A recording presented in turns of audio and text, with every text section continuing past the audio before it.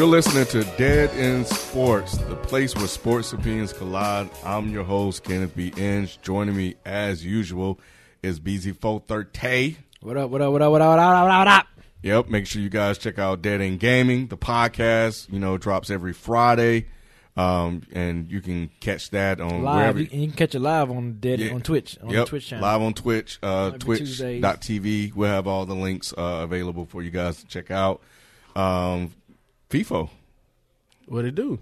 Said it 24/7. Yep, FIFO 24/7. Dead in Hip Hop is the mic still on. Make sure you guys check that out to hear him talk about everything outside of sports too. And Mr. Disrespect. I mean, you could call me Mr. No Disrespect or Mr. Disrespect, depending on what side of the fence you're on. But, you could check me out. Also talking about sports on No Disrespect, the podcast that I host along with Swaff at NDR513 on Twitter and Instagram. Yep, and I'll be on there. Great episode. Yeah, yeah. Y'all want to hear the truth about R. Kelly? Yeah. That's all we speak in is truths. Mm-hmm. Yep. Ken unfiltered. The inhibitors are off. So check that out, man. And it's a really dope podcast. So they be talking crazy. So I'm sure you guys will really enjoy that. But yeah, man, we got at the time of this recording, we got the game on. It's Golden State Warriors playing the Denver Nuggets. The Warriors up 43-30. This is before they get Boogie back. It's the end of the first quarter. So at this rate, it looks like Golden State about to put up 50 in a quarter, 50 in the first quarter. It's just like, what are you going to do with it? And that's without Boogie. So long way to go in this one. So if you guys hear us screaming or anything like that, you'll know why.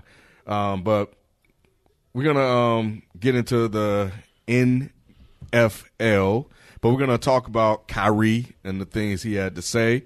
We're gonna briefly hit on Kyler Murray, the president, that man in the office. What else? What else do we have on the list? Lakers. Oh yeah, the Lakers.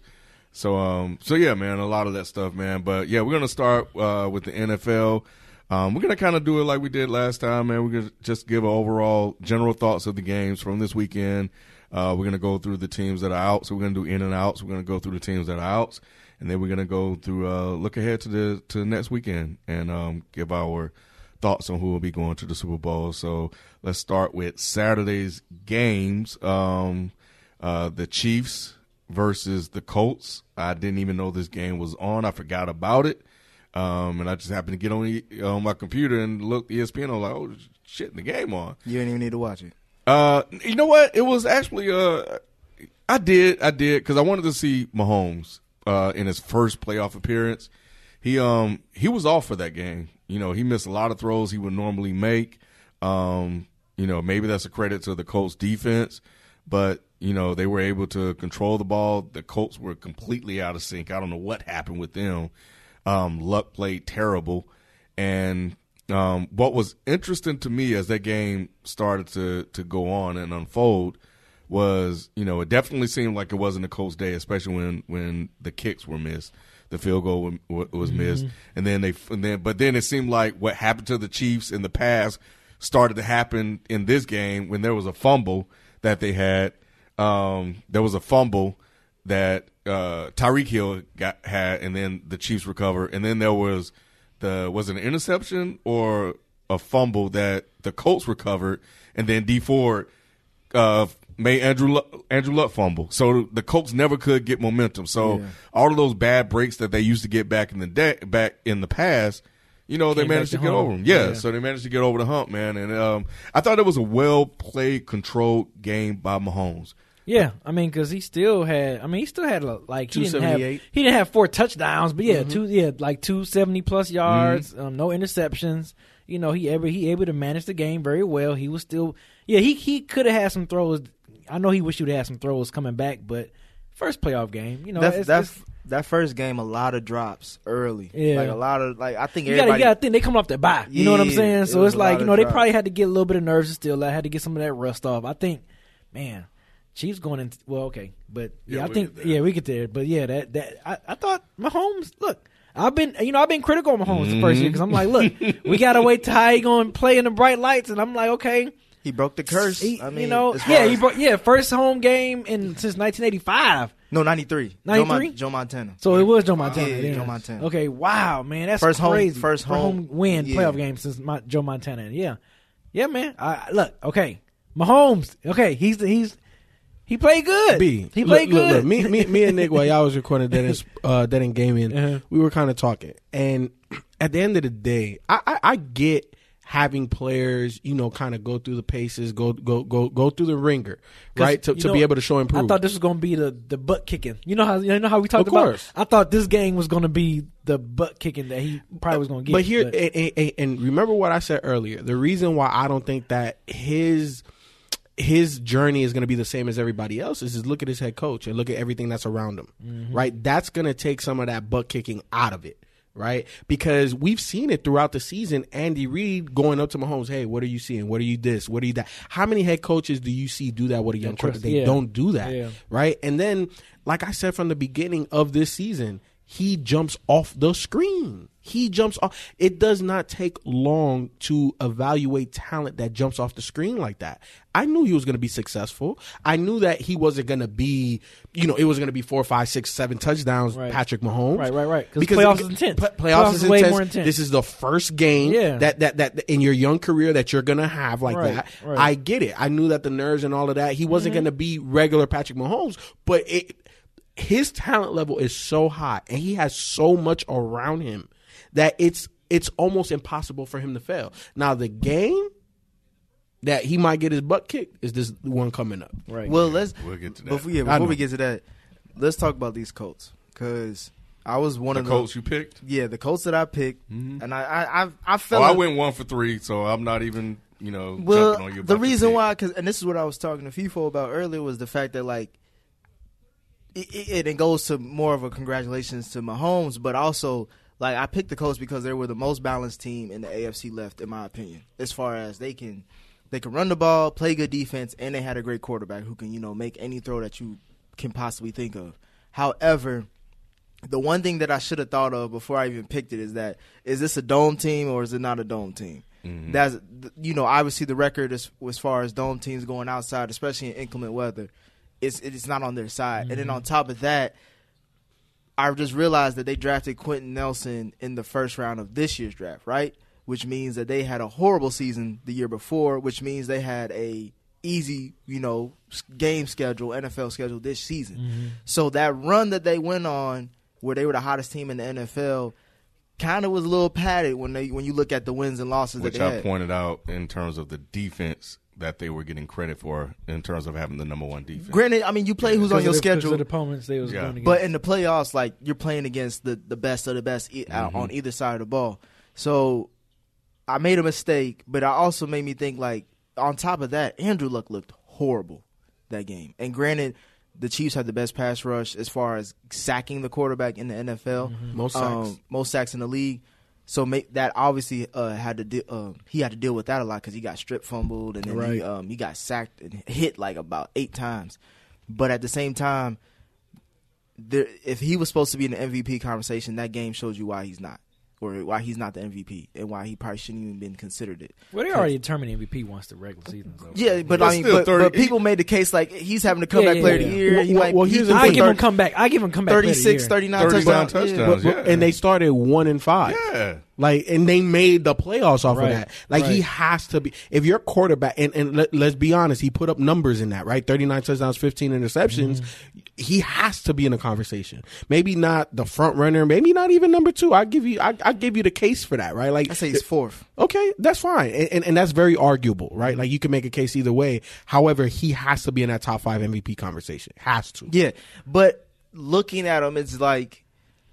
And I've seen other commentators mention it. His arm looked very flat throughout that. You know, like what he didn't have that pop. And obviously, you're looking at Mahomes, who's slinging it any way he can compare it in the snow. And I'm like, bruh, what's going on? Well, I wish they'll make up their minds. It's either his arm is back or it's not. They who? Like The media. The media. Like early when the season started, it was like he's back. Yeah. Especially when they started off slow, it was like, man, something ain't right. He ain't throwing it down the field. Especially in the preseason, he ain't throwing it down the field. He's not. He's not attempting any.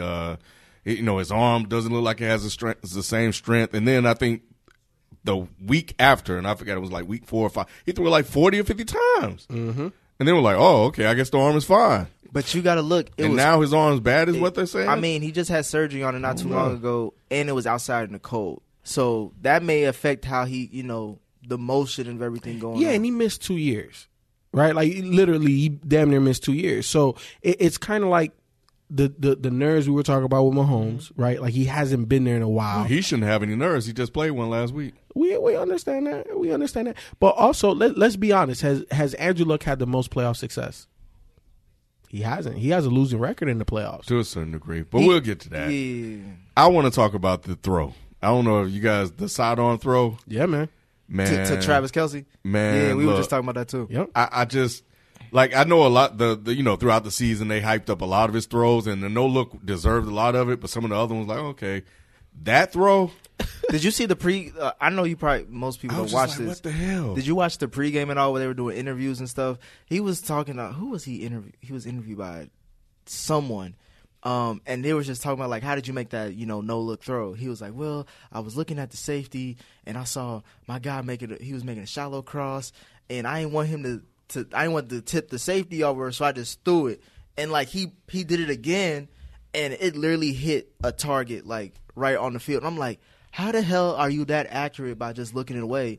And how can you throw that power, that precision, right, to where it looks like I'm looking at off you your peripheral vision? Exactly. Like, that's crazy. And I'm like, he threw a slider. It's baseball. That's what I said. Yeah, I mean, really, yeah. I mean, baseball. Yeah. How? Yeah.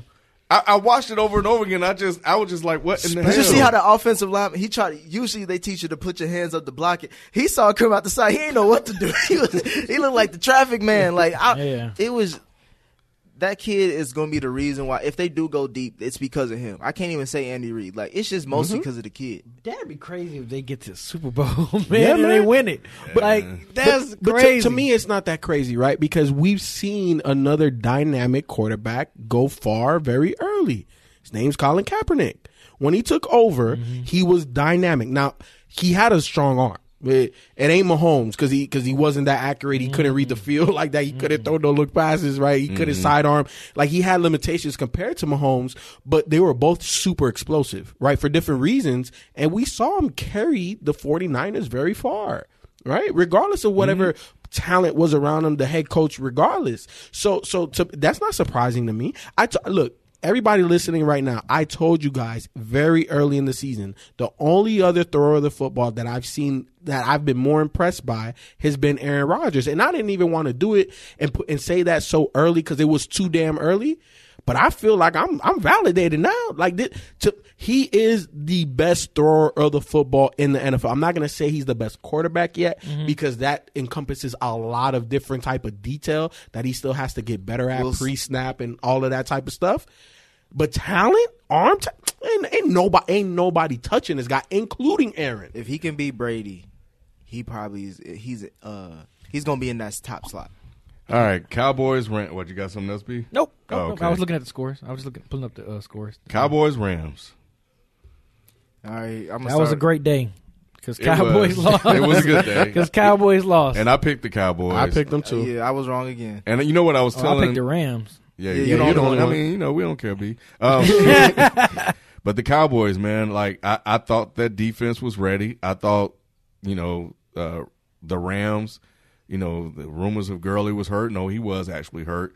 But who knew C.J. Anderson was going to come out there and just run, like he was Gurley? Like, the Cowboys should be a damn shame in themselves. The Cowboys That's what tired. me and Nick were talking about. It seemed like both, because obviously Gurley didn't have that many attempts, but when he did, both him and C.J. Anderson looked like they were shot out of a shotgun. Gurley averaged 7.2 yards a carry, dude. That's crazy. He only had like 5 runs. The first run he did was like 50 yards touchdown. I'm like, I mean, if you look at the hole that offensive line created, it was like they got 6 yards off rip before they even got touched. And C.J. Anderson, he had 23 carries, and he still averaged more than 5 yards a carry. Mm-hmm. He was balling. Like it was like the Cowboys didn't even game plan for him. It was like focus on Gurley. Yeah, and Zeke couldn't do anything. Nope. And because them two big boys in the middle was like they wasn't having it. Nope. Yeah, it was funny because when the game started, they drove down the field, they got a field goal, defense did his thing, Cowboys drove down the field, Amari caught that touchdown, he raced to the end zone, and I was like, I was feeling good then. Yeah, I was like, damn, is that that coming out of shell? I was feeling good then, and it was just all downhill from there, boy. Yeah, they couldn't run the ball, man. Zeke only 47 yards to 2.4 yards a carry, like. Can't do that, man. If you shutting down, but I think the Rams they probably game plan for that really good. And it was like, look, if we can neutralize or somewhat shut down Zeke, we'll be good in this game. And they did. Shout out to the Rams. I knew they was going to do it. Yeah, but I think going back to what you just said a few seconds ago, FIFO is Sue. Sue played a good game. Mm-hmm. Like, the stats may middle. not be. Yeah. But, man. Yeah, the stats didn't show, but, like, the intangibles did. Man. Like, yeah, he made a difference. He definitely made a difference. Yeah, he did. And I was really impressed with this game, man. And I felt, I was happy for him considering, like, he gets a lot of criticism in the media because he was a knucklehead earlier and doing kind of crazy stuff. And people often don't, because he doesn't put up a lot of gaudy stats, don't recognize like the impact that he has on the game just by being there. Yep, because you got double team that big old mountain, that big old rock of him, strong as hell. Yep, but you saw it. You saw it in that game, and he blew up a lot of plays in the backfield.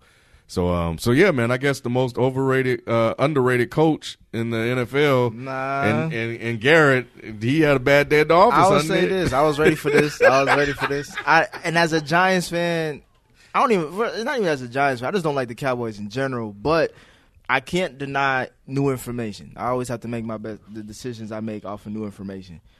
Since 2014, Jason Garrett and the Cowboys have won the East 3 times. In 2014, obviously, 2016, and this year, of course. He is 2-3 in the playoffs in the last 5 seasons.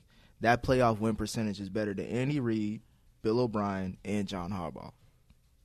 Mm-hmm. He's not that bad. He's not that bad. And I was telling FIFO this. I was like, if you look at, because we were talking about when you look at the Cowboys and you looked at the offense, because obviously Dak, he showed up. He was there early. He had the game. He started off the game with a touchdown to Amari, but then it died off after that. And it's like I'm looking at this and I'm like, is this offense really more about Jason Garrett's lackluster play calling, or about this is the best that I can do with this type of play? He had Romo too, and Romo that was the controversial catch rule called. That was the whole thing that set up. Did his 2 wins come under Dak or Romo, or did he get one with? He got one with Romo. Okay, so here's the thing I learned about statistics when I was in college, right? Yeah, you can make him say anything. All right, so that sounded good, but those are facts. Those are facts. When you win your division 3 out of 5 times. When you, but we also can't deny playoff history too. But hold on, Ken. Like we also have to we have to add context. I think context is what makes facts and numbers and things make sense. In the context of it, right? We throwing them all out there. We throwing all the names. I got one more. Everything out there. And in that 5 seasons, he's only had 1 losing record, and that was when Romo got hurt. And that's when that was the draft before they got Zeke and Dak. Jason Garrett is a good head coach, not a great head coach or championship head coach. We're gonna say good. Good. He's good. He's good. He's okay. above average. Okay. He's above average. So to me, that's good. I had to deal with Marvin Lewis for 20-something years. He's a good head coach. So he's better than Marvin Lewis. Better than him. When you look at their rosters that Jason Garrett has had, the most dynamic offenses that he's had were under Tony Romo, who was the tight end, Jason Witten. You know what I'm saying? Miles Austin. Exactly. Yeah. He had guys out there, right? Those were the most dynamic offenses because Tony Romo was dynamic, right? Tony Romo, Houdini in the pocket, can escape, sidearm throws, you know what I'm saying? Throw downfield, make plays. He was that type of quarterback. So it was a good marriage between Tony Romo's talent and Jason Garrett coming in as a head coach, right? When you look at this squad, the way it's constructed, they are limited. Dak is a limited agree. quarterback. There is a particular way that they have to win, and Jason Garrett can't necessarily overcome that. He has to coach to their strengths. Dak Prescott, remember like a week or two ago, I talked about being a truck or a trailer. Mm-hmm. And Dak is a trailer. He's not a truck. He ain't pulling all of that. He ain't pulling all of the luggage. He ain't pulling all of the baggage. He can't do that. So he's only going to take you as far as he can go. I'll put it to you like this, Ken. You know what Dak Prescott is? He's the black Alex Smith. He's good enough to win you games, which is going to get him paid. He's good enough to get you to the playoffs. He might win you a game, maybe two. Maybe, depending on how much is around him, maybe how great the defense is, maybe he could get you to a Super Bowl. But when you need him to win you the game, it ain't gonna happen, man. That's not what I'm hearing. No, he's not special. And I would say Jason Garrett is he coaches like Andy Dalton plays. Like if everything good around him, like he has to have a lot of great pieces around him to succeed. If he doesn't have that, he is not going to coach you out of a horrible situation. He doesn't. That's true. He's not going to call a timeout, throw some X's and O's, and be like, "All right, execute this play, we win the game."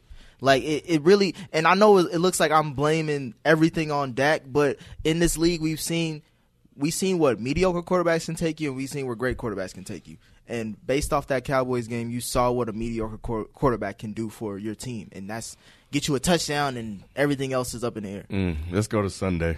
Who plays Sunday? Patriots and Chargers. So we didn't even get a chance to see this game. That was during while we was here. Yeah, You ain't need to watch that one either. None of the AFC games you need to watch. It was like 31-7 at halftime. Like this is again me picking against myself because I came on this program and I picked the Chargers. This is the game. The game started at like 1:05. Yep. I turned it on at like coming to 2:00, and I'm like, it's 28-7 already. I Like, said the Chargers weren't really about nothing. And we did actually, because remember we were like, they ain't for real, because they was beating a whole bunch of cupcakes, right? And then they beat a rookie QB in the playoffs that they played 2 weeks before. So what's so difficult with that? And they may have swayed me a little bit because I know y'all out there listening like, yeah, Ken, but you said, when they came back and against the Steelers, which turned out to be fool's gold, because the Chiefs. And then the Chiefs thing, they came back and they used room for it because they had a bro coach. And then, I switched because it had a brother, but he made us look bad. He made us look bad going up there like that. And then, after the fact, I found out I hit up Kyle because he watched it until halftime and he turned it off. And found I was like, because I thought the defense was going to show up. They didn't touch them. It reminded me of that Texans game when one of you guys said that Watt and Clowney didn't even have an impact on the game.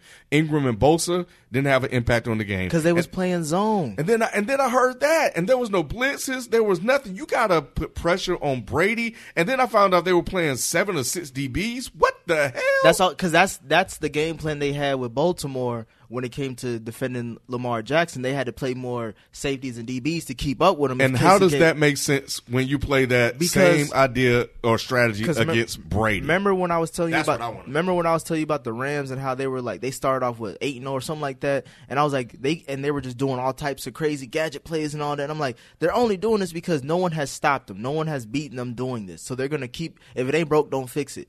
The Chargers have gotten to this part of the season with that same defensive scheme. And they was like, if it ain't broke, don't fix it.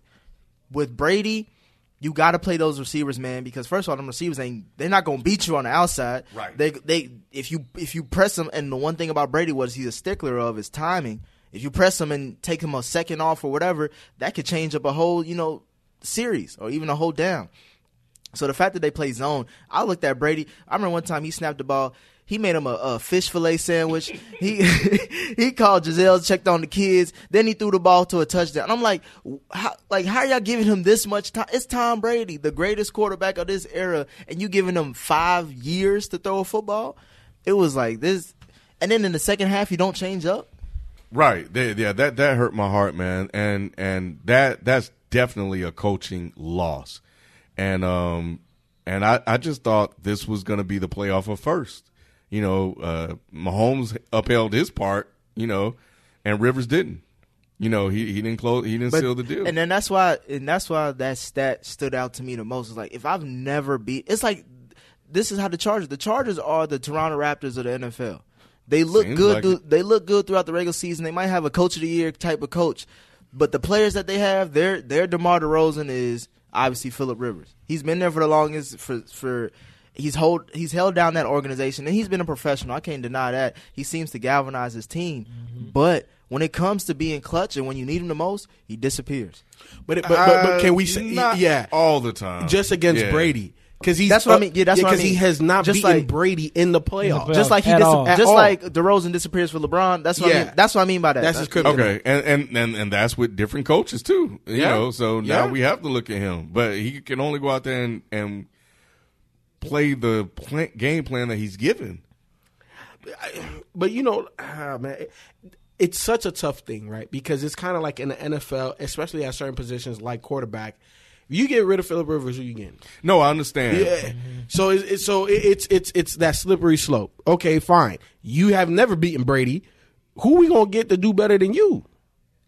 I mean, you just mentioned how Andy Reid has struggled in the playoffs with Alex Smith and whoever else he had back there. He get Mahomes, and all of a sudden he get a win.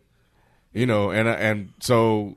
There's not a Mahomes for the Chargers. No, but let's that. be honest though. Andy Reid went to for a whole decade. He went to 6 NFC championships. Yeah, five straight. or something. Yeah. Five or six. So let's be honest. As long as you got talent, Andy Reid could get you somewhere. Alex Smith is very mediocre. McNabb wasn't mediocre. Mahomes ain't mediocre. Vic was not mediocre, even when he came back from the prison stint. That's the difference. And I'm not calling Phillip Rivers mediocre because he's way better than mediocre.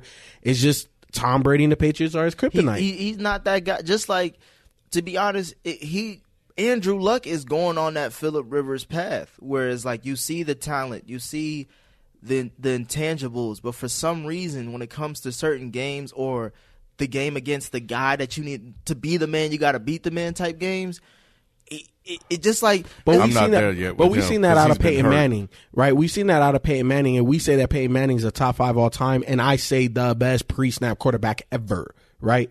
It's not even close. I don't care what Tom Brady does. Pre-snap, Peyton Manning's the best, but he struggled against Tom Brady. He did. He struggled against the Chargers. Phillip Rivers got a couple wins against Peyton Manning, but at the end of the day, because he's won, it hasn't really tarnished his legacy. But I guess what kind of frustrates me is that all year long, everybody kept saying, man, Chargers, best roster in the NFL, Super Bowl team, man. Mm-hmm. Look out for the Chargers. Mm-hmm. Soon as they play Brady, Colin jumped off the bandwagon. He jumped off that motherfucker He quick. sure did. He was he sold out. What did he say? I'm selling all my stock, and jumped off the Chargers bandwagon when he been telling us they were the shit all season. Yeah. And it's because of who he's playing against. It's because of Brady. And when you are now 8-0, 0-8, 0-9 now. 0-9, He was 0-8 before. Something like that. It's like when you haven't, and it's the same guy. It's like everything else changes, but just like your team, everything else changed, but you, it's the same guy. And we know the game plan for years now. If you look at the Giants games, look at that Philly game last year, you know how to beat Tom Brady. You get pressure on him. That's the only way. Yeah, that's the only way.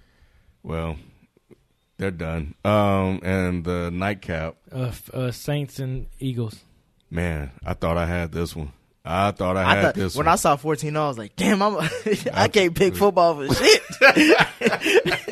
But then I went 1-3, man. Breeze. Yeah, you know what? Playing there, man, it's tough. When I saw the money and the ring and the trophy, whatever stunt that Peyton won pulled. 3 games. What he had, 250 in cash or something like that. I feel it though. I said, that's an L. That's an L right there. No, you can't play gimmicks like that, man. This is football. But you know what's brilliant about that? But that's real. It goes with both audiences on that team. Because some people in that locker room just about that money, and some people in that locker room they want to win.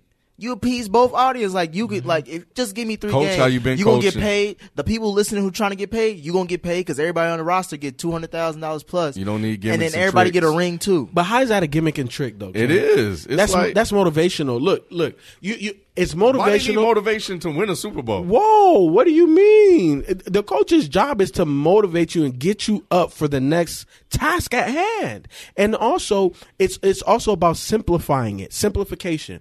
At the bare bones, 3 games. Have you won more than 3 games this season? We just need 3 right now. I bet he walked in there and kicked all that shit down. He put a damn You need motivation because black towel over that shit. That shit almost cost him the game. you need motivation not only because it's a long season, but also because of your opponent. When you think about the Super Bowl, you think about this long, Goliath type journey. But when you break it down, like FIFA was saying, the simple, like, bro, it's just 1, 2, 3. We worry about our opponent week to week, and we execute. That's all you got to do. And go get this money. Go direct deposit this money right here. Motivate this extra money right here. I also remember there was a lot of criticism thrown at the Jaguars and the Steelers last year for looking ahead.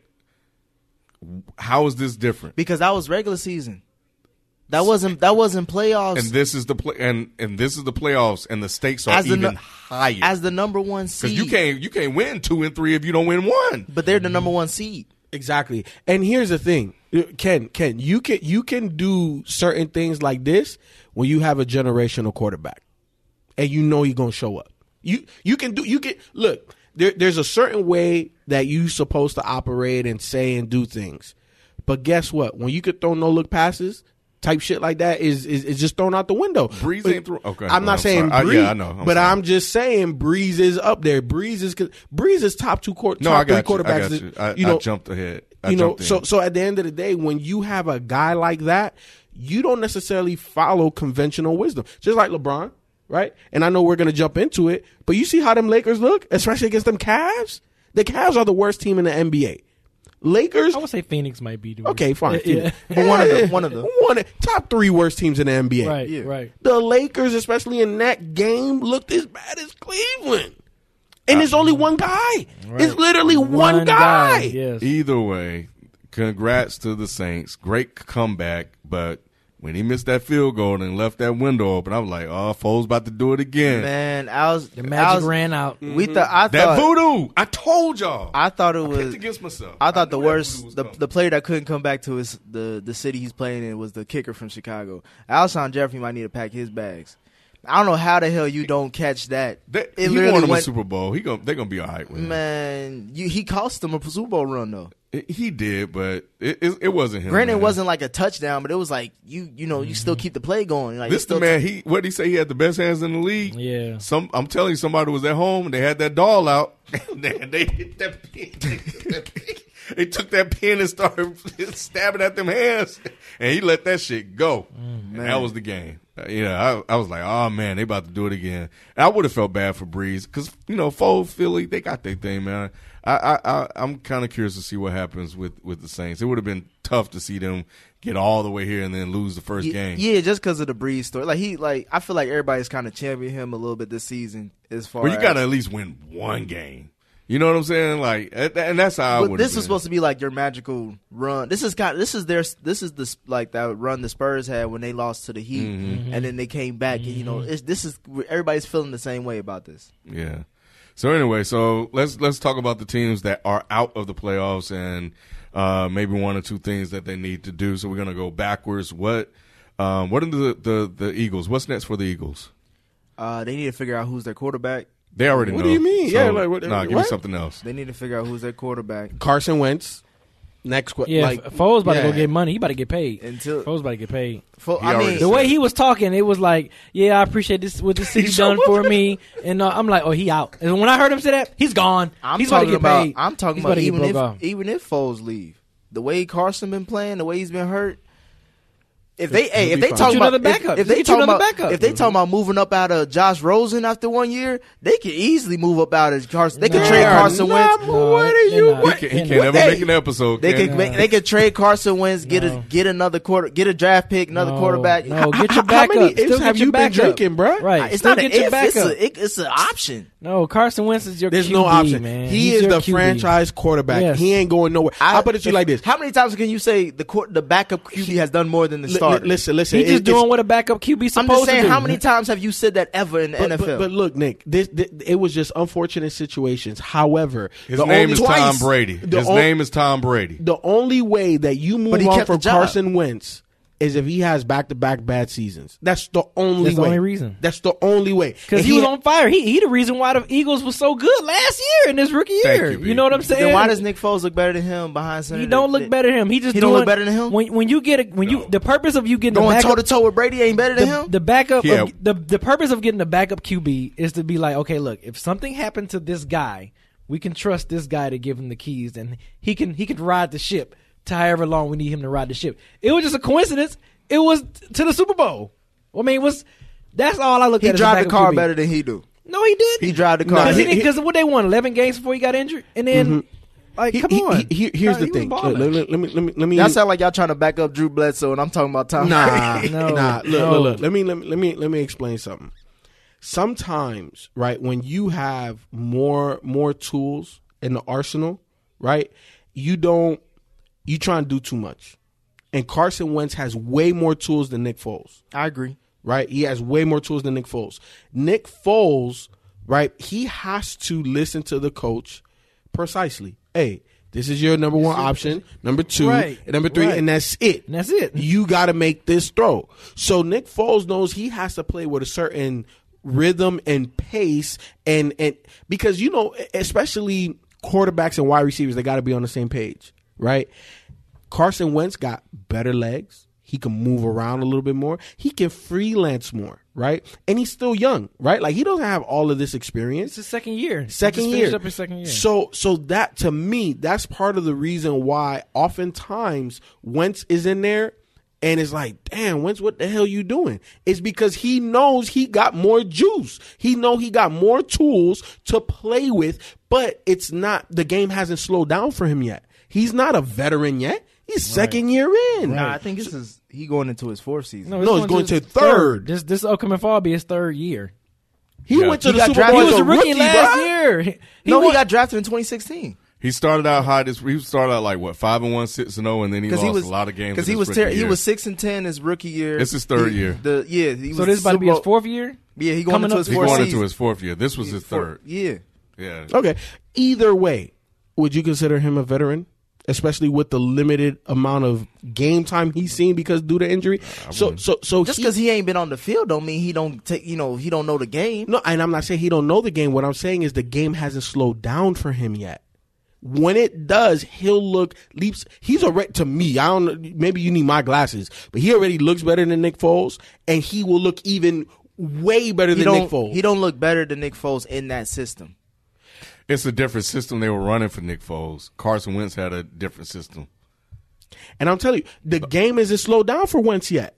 It hasn't. All I'm Hasn't. saying is Yeah, this is going you into asked his fourth me year. you asked me two things. Maybe the quarterback situation, which you need to look at. I say outside of that, they need a. I think they need to shore up a running back, like a legit running back. I know they got Jay Ajayi, but I think they need to go younger. Maybe draft one, or maybe maybe pick up Le'Veon if he's available. Somebody, some I don't know type, if they can afford that. or some type of dynamic aspect as far as run game, because they needed a run game. Yeah. Yesterday. I or think on they Sunday. need defense. Personally, I think they need to be able to get after they need to be able to get after the quarterback a little bit better. A corner too. Yeah, they need more playmakers defensively. You know, offensively they have more than enough. They have their young franchise QB. I don't think you need to tweak or touch the offense that much. Obviously, any part of any team can be shored up a little bit, but I think for them to take that leap, they have to be scarier on defense, and they're not. Yeah. Smallwood got to go. Josh Adams, Jay Ajayi, if they choose to keep him. Definitely more depth in the secondary. And that's it. You got anything, B? Mm-mm. All right. Who was the other team that got put out Sunday? You said you're going to reverse. Chargers. The Chargers. Chargers. Yeah, Mm-hmm. Do new they quarterback, need anything? new quarterback, same thing.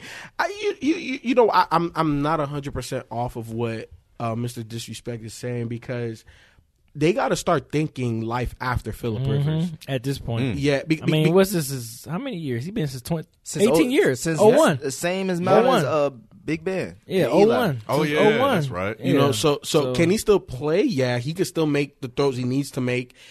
But but he looks old sometimes. You know what I'm saying? I think what really keeps him competitive is just that fire that he has. And all them kids. Yeah, and all them kids, you know, you got to feed them. I didn't know he had all them kids. Yeah, like, man. He got 9 now. Like, he got 1 on the way. Mm-hmm. But it's tough because they have pass rushing, right? got a running game. They got a running game. They got receivers. They got receivers. They got a secondary. They got it. So it's linebacker, they could use help, but yeah, but like you said, that's just picking and choosing. Exactly at that point, they're really a complete roster. So it's kind of hard to say, well, this one thing is going to make them that much better. Yeah, because Hunter Henry's coming back, so they'll have that. And Gates said he want to come back, so they'll be depth. They'll be all right. Well, Gates, they gonna make sure. Yeah, he gonna retire a Charger. AARP gonna have to come and intervene. Like, hold on, we need him. Yeah, so I'll say linebackers. I think linebackers definitely if they plan sit down. But remember what I was telling you, DBs. The draft where they passed on Mahomes and they got Mike Williams. I'm like, that draft might actually come back to bite them because not only is Mahomes in the same division, but you're going to see him twice a year, every year. And every time you're going to be like, damn, we could have got him. It also depends if they were ready to move on for Rivers and play Mahomes. Because if they wasn't, then no. I don't see. No. Whoa. Let me. Oh, wait, hold on. Remember my early statements about Mahomes. He jumps off the screen. In practice, bruh, you'd have been like, hey, bruh, he look all this shit. How we going to get rid of him? Right. We got to get him off the roster. You always should be thinking about the next 5 to 10 years. And with Rivers, it's like when Mahomes got drafted Rivers is not in playing like 2017. Eli, bro. He got he's not, but he's still sitting at home with Eli too. With no rings, but no he went real to the playoffs no, and Eli didn't. no, Eli looks bad. At least Rivers yeah, looked but at least functional. but what moments can you think? I think Jason Whitlock said, what moments can you think about Phillip Rivers as far as moments? You always talk about a professional player's career is defined by moments. What moments do you think about with Phillip Rivers? When they beat the Colts and he played with a with 2 torn ACLs? Yeah. Okay. Yeah, he has moments. And they lost. I thought they lost. Oh, that they game. lost that game. Yeah, They he lost threw that 2 game. picks in that game too. He has moments. He just what hasn't moments? beaten Brady. Name me one. He just hasn't beaten Brady in the playoffs. Eli beat Brady twice. Big Ben is beating Brady. But Phillip Rivers Phillip Rivers beat Peyton Manning in the playoffs. He has moments. It's just, you know what? His moments haven't continued on to make it a bigger moment or the biggest moment. But his moments fall short. Like it's a good moment. Okay, but he played arguably 2 of the top 5 greatest quarterbacks who ever played. So did Eli. So did Big Ben. So did Aaron Rodgers. So is Drew Brees. Like these are his peers of his elk is what we put them on. This is just the way Phillip Rivers' career seems like it's going to go. And but I guess my question is, y'all got sympathy for him, but not Melo. But I'm gonna keep it pushing. I don't have any sympathy for Rivers. I don't. But who else was really looking at Mahomes like that outside of Kansas City? There was some teams. There was some There teams. were. It just I don't remember. I don't think they were as willing to be as aggressive to move up like Kansas City, because at the end of the day, Andy Reid, you know, when you have a guru like that and he's the guy, right? They're gonna make the move, and I don't think that any of the other teams that were really looking at him were looking at him as the guy, exactly, and they didn't have that offensive genius on the sideline like that. So I can see why San Diego would pass up on him, you know. But anyway, Saturday, so Dallas. The Cowboys, Yep. yeah. A new coach. Nah, you know honestly, what I think they need to get better Receivers. Yes, A tight end, somebody. tight end, Jarwin's another functional. wide receiver, maybe 2 wide receivers, because Dak is gonna need multiple weapons for them to be to kind of transform what that offense is, right? Because the way that offense is constructed right now, it's run first, and then we're gonna beat you with play action, and Amari Cooper is gonna create separation. What they need to be able to do is to have multiple guys create separation, and then that opens up the run game. You know what I'm saying? They need to stop having to be, 30 rushes a game, because when you get behind, how do you win? Right. You got to be able to not necessarily outshoot Kansas City or Drew Brees in them, but you got to be able to put 30 consistently. Like, let's be honest, right? Like, if you want to be a Super Bowl contender, you got to be putting up 27 or better a game. Because if you're not, you're just not going to be, unless you got like a top 5 defense all time. That's the only way you can score like 21 to 23 points and still be a legit Super Bowl contender. They need more weapons. I think defensively, they're fine. Obviously, their front four is good. Their linebackers are arguably the best in the game. Their secondary can use some help. But overall, like, how they're constructed right now, give me a tight end, give me another wide receiver, and they should be honest, that much better. Their salary cap is a problem. It's going to be a problem because... But they can draft them. They can draft the guys that we're talking about. But this season... But they got to save money for drafting, too. Of course. One. And then, two, this season, Dak is going to be up. Next year, Zeke. This season also, DeMarcus Lawrence. He was playing on a franchise tag this they'll year. let him go. I doubt it because he's their best pass rusher. So they have to keep him. If you're talking about keeping... If it's money, they'll let him go. Jerry does take care of his players for the most part. He'll pay. They got... Well, yeah, maybe. I say they got Gallup, so it was his rookie year. Maybe get a slot guy to add on to what FIFA was saying. But I think they need a backup running back.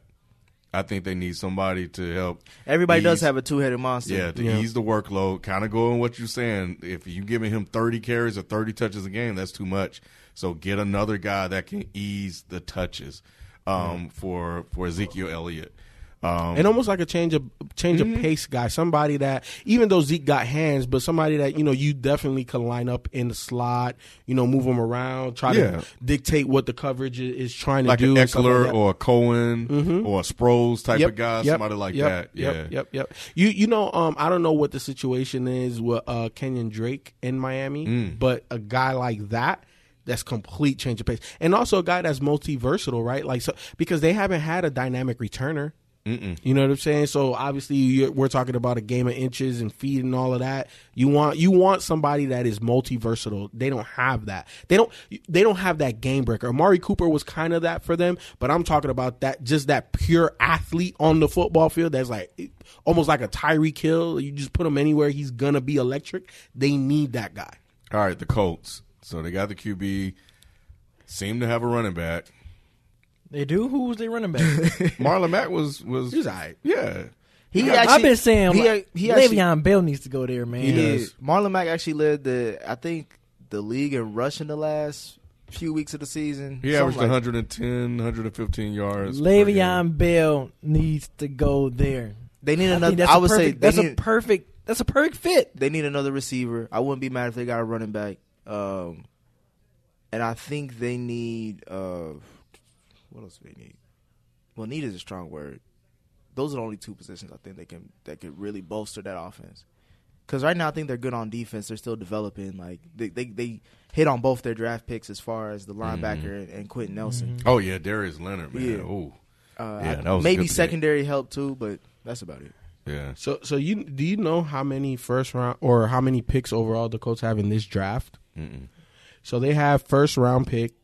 They have 2 second-round picks, a third-round pick, 2 fourth-round picks, a fifth, a sixth, and a seventh. Get some good stuff in them. So it's a defensive-heavy draft. Too. Yes. So they can reload at anything. So whatever holes they have, half of them holes can be filled in just through the draft. And they can trade them picks, too. And they can trade. They can sign free agents because they ain't really paying nobody. Like, they're paying T.Y., they're paying Andrew. Who else? That's it. That's it. Everybody else on rookie deals. So I think the Colts are going to be in a situation where they should win the AFC South handedly next season. Handedly? With the Texans? Yes. Look. The Texans got a lot of problems. Look, we talking about 1, 2, 3, 4, 5, 6 picks in the first 4 rounds. First 4 rounds, man. Yeah, but the Texans, their biggest issue this year, and it's been since Deshaun got drafted, is health. Like if they're healthy, but they were healthy last year. Their issue last year was offensive line. No, but I mean, but even then. Oh yeah, they did have some injuries. Like Deshaun was hurt last year. Receivers and the receivers Will Ferrell, if he can't stay healthy for this season, I think you just. But if we look at the Colts, right, what's their strength now? Is O-line. Now they can finally protect Andrew Luck, right? To a certain degree, obviously, against the Chiefs that was a little bit exposed. It is what it is. But they did lead the league in sacks. However, their O-line is only going to get better, right, with another year of experience under their belt. We know what Andrew Luck is, franchise quarterback. He needs more weapons. T.Y. is nice, but he's not enough, right? Ebron was a pleasant surprise. He ain't going nowhere. But now that defense can really get bolstered. They can find that other weapon outside of T.Y. They can find a running back in this draft. You talking about 6 picks in the first 4 rounds? And honestly, they don't even need. They can go with Marlon Mack. They can go with Naheem. They can. Then there's another based guy. on the line. Yeah, there's another running back that they drafted. And imagine Jordan Wilkes, I think. And imagine if they do pick up Le'Veon. If they pick up Le'Veon, I'm like, bro, you don't even need to worry about offense. All these 6 picks in the first 4 need to go to defense, because realistically, Andrew Luck by himself is good enough. You give him. You put the triplets together. You got the wide receiver. Yep. You get him Le'Veon, and plus him, they're going to be able to put up 30 a game. Yep. It's about stopping the other guys. So if out of those 6 out of those 6 picks in the first 4 rounds, they use about 4 on defense, that's going to be a problem. So what I'm hearing is they should be contending for a Super Bowl next year. Well, that's what they were saying. They were a year early as far as like because this was supposed to be the rebuilding season, right? Yeah. Like getting everything back. Yeah, Andrew Luck, and they balled out. And I want to bring back to whatever week that was super early about setting culture. Look at what that culture is now. Oh, okay. I'm just saying. Let's talk about the real reason. What it is, like I always say, it's about wins and losses. They started winning, and that's when everything changed. But at the end of the day, you can't win without setting a winning culture, and that's what remember happened. what I said in the chat too. I said if they would have tied that game, that Houston Texans game would have been at home. But that's that. At the end of the day, that's irrelevant, because this was a rebuilding season, and when you rebuild, you're not just rebuilding the roster. You are rebuilding the mindset of these players. You are rebuilding the culture in that organization. You are rebuilding everything. And the fact that they went for it, fine. They didn't win that game. However, they know how they want to play. They know what it is to be an Indianapolis, they know what it is to be a damn Colt. Okay, they know that, and now you can go get Colt guys. Mm-hmm. If you didn't go for that play, if you aren't doing and saying the things in that locker room, what is quote unquote a Colt guy? Now you can go get Colt guys. You can say that, but in that game against the Chiefs, they looked dead. Like them Colts was dead. I feel you. They played the best team in the AFC. No, but they were not aggressive at all. You see the Chiefs; they went for it on 4th down multiple times in the first half. They played. They didn't have to. I understand, but they played the best team in the AFC. At this certain point where you be like, you know what, this is like we got to play balls to the wall. Like this game, This isn't the regular season where it's next week. Sometimes the number 1 seed is the number 1 seed for a reason, man. And it is what it is, and we saw why this was supposed to be a rebuild year. I wanted to see the number 1 overall pick. That's what I wanted to see. He struggled, but he gave us some glimpses. But he definitely feels a lot comfortable. Like he was afraid he wasn't gonna play football anymore. Was afraid to get hit, so he feels good now. So look out. All right, so let's go. Who going to the Super Bowl? NFC or AFC first? Where y'all want to start? Let's start AFC. Look, there's about to be a blizzard in Kansas City. They talking about Arctic. They talking about -5 or -10 to 15 degrees. Backdoor into the Super Bowl. You know they calling that blizzard. They calling it the Brady blizzard. Look, I want to pick the Chiefs. I've been on Mahomes. I'm a firm believer in what they got. I'm big up on Andy, even though he's been a bit questionable in playoffs. But when I've been against Tom Brady, it's not even Tom Brady at this point. If we were in a dome or the conditions were going to be nice, like in Miami or Hawaii or something, I pick Chiefs all damn day. But because we're talking about the Brady blizzard. If you just close your eyes and think of one team that can win in the worst conditions, you're thinking Tom Brady and Bill Belichick, man. You just are. And for that reason alone, I begrudgingly pick the Patriots solely because of the weather. Solely. Is it going to snow? Yeah, it's supposed to snow. It's going to be on the field? Yeah, man. It's supposed to be really bad. So that speed. Exactly. It's nullified. The way that the Chiefs want to attack you is not. Even though Mahomes can get the ball down there, I don't care what type of weather is going on. It's going to be a hard, cold ball coming in. It's going to be a hard, cold ball. Wide receivers are going to be a step or two slower. Just naturally, you don't have the footing. how they want to attack. I just don't know how they're going to be efficient in doing it. I don't see how the Chiefs do it. I keep it simple. I'm picking the Pats because white people do better in the cold than black people, and it's going and Mahomes, even though he half white, that other half it's gonna come out on Sunday. I got Patriots. I got the Patriots. You got the Pats. It was a little cold last weekend, wasn't it? There's some snow on the field. Man, I thought that's why he missed a couple of balls. He looked a little. Well, no, the receivers was dropping him. Like it wasn't all because it was cold, right? Yeah, it was cold, but then like eventually they got to it. Kansas City is a team that plays in cold weather, right? Aren't they? I mean, Don't they? all right, but it's just. Where's Mahomes from? He's from Texas. That's where he's from, or that's where he plays. That's where he's from. So that's warm state right there, buddy. Yeah, buddy. Yeah. Hey, I got the Patriots, you, man. I told you, black people don't do. Hey, we don't prosper. That's why you ain't gonna never see a black quarterback come out of Alaska. We don't do well in the court. All right, so the Chiefs won't be able to run. The Patriots are built for weather like this. Yep. To be honest, the Pats won against the Chargers by just running the ball too. Right. So, well, we all know they change up their game plan according to the opponent. I think Brady he said it. He's already put it on. They all said it. The Twitter account tweeting out edited videos of first take, dissing them. And, yeah. Hey. Brady said it. He like, we all know people saying that we suck. We just we gonna see what's gonna happen. You know what was funny? If you watch Undisputed, right? Anytime Shannon Sharp feels that he has something, he goes right, like it's just a tell. He starts sniffing, yeah. And Tom Brady, when Tom Brady did that, I said, "Oh damn, you studying their film like that?" He listened to everybody. Tom Brady ready, man. And this is the team that never pays attention to outside noise, but they hearing it all. He's on Instagram playing 50 Cent. Playing 50 Cent, Many Men. Yep, 50 Cent even talking about you only listen to Get Rich or Die Trying for two things: when you go rob a bank, but think about the motivated song for a game. Too. Yeah, Many Men Wish Death on Me. Yeah, I know the lyrics. Yeah. So this isn't gimmicky to you. This isn't out the norm. What? You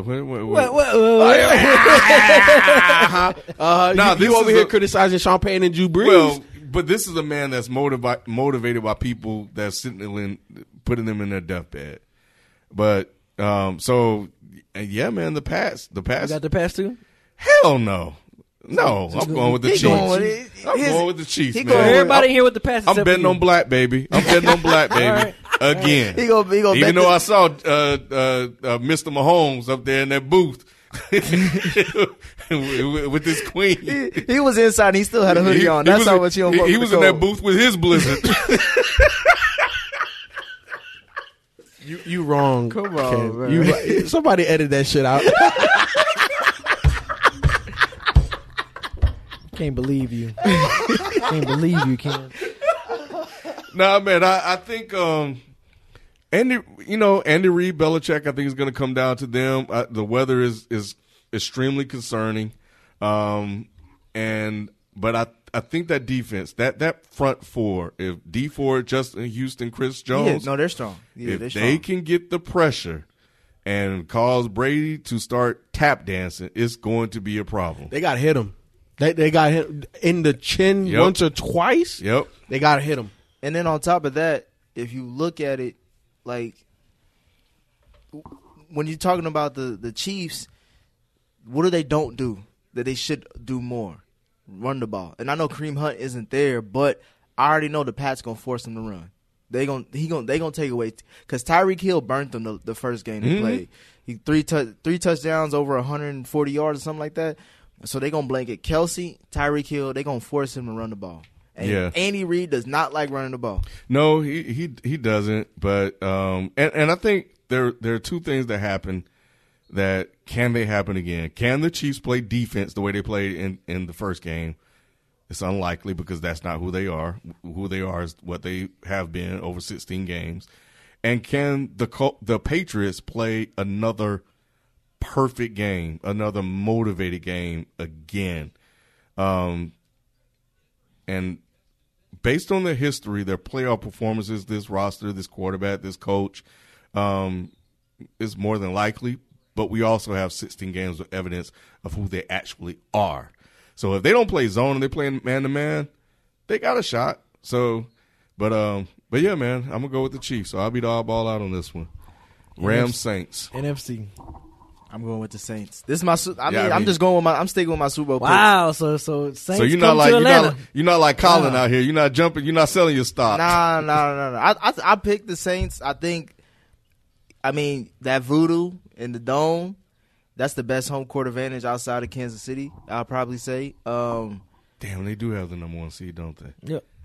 Got to go through New Orleans. Dang it. So I'm gonna go with the Saints, even though I don't like the fact that they lost their lead tackle in that game against Philly, and also I still don't like the fact that they're kind of one dimensional with wide receivers when it's just Michael Thomas. That's it, and you just hoping Kamara, does his thing, and so does Ingram. But yeah, I'm gonna stick with Saints. That I feel like the jury's still out on Jared Goff. I think if you look at that Cowboys game, he's the 5th player that you mentioned as far as like what stood out to you on the Rams. He didn't have to work. Number 1 seed, number 1 pick though. Eventually, but Drew Brees gonna throw up enough points to be like, all right, you're gonna have to. Because I mean, even though they, the Rams held the Cowboys to under 100 yards, under less than 80 yards that game. Can the Rams duplicate that against the Saints, against Kamara, against Ingram? If they can do that, mask. You still got to deal with Breeze throwing it over the top. It's a little bit difficult. That monster is difficult in Dallas, so I'm gonna stick with the Saints. B. You've been on it so far these playoffs. I think we're gonna have a young versus old, and I think the Rams going. I think they're gonna get some get back. I think because they feel like this is a revenge game for them because they lost to them earlier this year. I think the Saints beat them earlier in the season, and I think Rams are hyped up. I think they're gonna try to get some get back. Even though I've always said all season that it's gonna be tough playing in New Orleans, man. They like the Patriots when they play at Gillette Stadium in the playoffs. It's like Saints. It's kind of hard to bet against that, but it's like I just think we're gonna have a young versus new. The young coach, young QB, pretty LA, like all against the gritty Tom Brady, the Patriots, Bill Belichick. I think I can see that storyline playing out. I'm just picturing that in my head, so I'm saying the Rams. I think that the Saints are going to win, and the reason why I think that is because I think Sean McVay is going to get a little too ahead of himself. I think that and me and Nick was talking about it, where somebody like Sean McVay has an ego, and we know Sean Payton definitely has an ego, and I can see where if Sean Payton comes out and it looks nice, and we know it could look really nice. Sean McVay is going to try to look even nicer. And I think that in that type of battle, they're going to lose. Because I don't think that he's not ready to out-scheme Peyton yet. You know what I'm saying? I think he's the next great coming up. I think he definitely has the chops to be, arguably the best head coach once, the Belichicks of the world retire and the Sean Paytons and, they coach forever. So I don't even know if they're going to be retired, but, McVay just needs a little bit more seasoning to me. And I just, to B's point, like in New Orleans, in that dome against Drew Brees is one of those things that is just hard to bet against. And I'm not betting against it because Drew Brees will carve anybody up. He just will. I don't care what type of defense you got. I don't care what's going on the other sideline. He is the model of consistency. And with him being on the same page with Sean Payton like that, man, I just think it's going to be tough. I think it's going to be a lot tougher for the Rams to try to beat them. So I'm going with it because I think Sean McVay, at some point in the game, he's going to outcoach himself. Wow. Okay, that's an interesting take. And, that Rams secondary hasn't been great. Marcus Peters talking a lot of trash. And that voodoo, man, we saw it last week. I've been saying it on this program for years, man. It's real. It's real, but I'm siding with B on this one, man. I think this one was tough because I really looked at both of these teams and I wouldn't mind either one going. And when I sat here and looked at them, like, okay, who has the best chance of beating the Patriots? That's really the one team that I want to win. Who has the best shot at beating the Patriots? And you think they're the Rams? And well, hold on, Ken. So you saying that your reasoning for picking the Rams is the best team to beat the Patriots, and you're not going to go with Sean Payton and Drew Brees? You're going to go with young Similac breath, Jared Goff, and wet behind the ears Sean McVay? Bro, I don't know about that. The only teams they faced is the Cowboys. And you saying that as if they beat Breeze, that says another thing. But it's all about how they beat them. But Belichick he's a mastermind. Like, he knows exactly what you want to do. He'll take it away and he'll force you to use your left hand. But the Rams can win in a number of different ways. Not really. You don't think so? I think their best way to win is how they won against the Cowboys is running the ball. If they try to keep you think that throwing it across the field is going to be? I think they can win throwing the ball. Beating the Pats. I think they're a very balanced team. Philly did that, and they still the only reason why they won is because of that strip fumble. You know what? I think what we saw with that game, right, was that the best way to beat the Cowboys was running the ball. If they would have had to throw it, they would have. But they beat them in the way McVay beat them in the way that he thought best, and they kept running it, and they kept running it. They saw and knew something. So if we have, and I think it would be fun to get another rematch, because I picked the Chiefs anyway. But I'm just thinking ahead, like, Rams and Chiefs. Man, Rams and Chiefs in the Super Bowl. After that game they had, that's what the NFL wants. I guarantee you. Yeah, of course. The NFL wants Rams Chiefs. I guarantee you they want that. They want a big LA team. They want a Super Bowl where the score combined is over 100 points. They want that. That because you're talking about selling tickets, selling fandom, selling just the game. That's what the NFL wants. Yeah. We're getting a lot of rematches too. We are. Yeah. This is the first time in like over 20 years like the top 4 seeds are all in the championship game. Yeah. All right, well there you have it, man. So we'll see what happens. I look, y'all don't bet on me. And I'm what 2 of 6 so far in the playoffs. Yeah, I ain't got anything right, so don't put your money on me.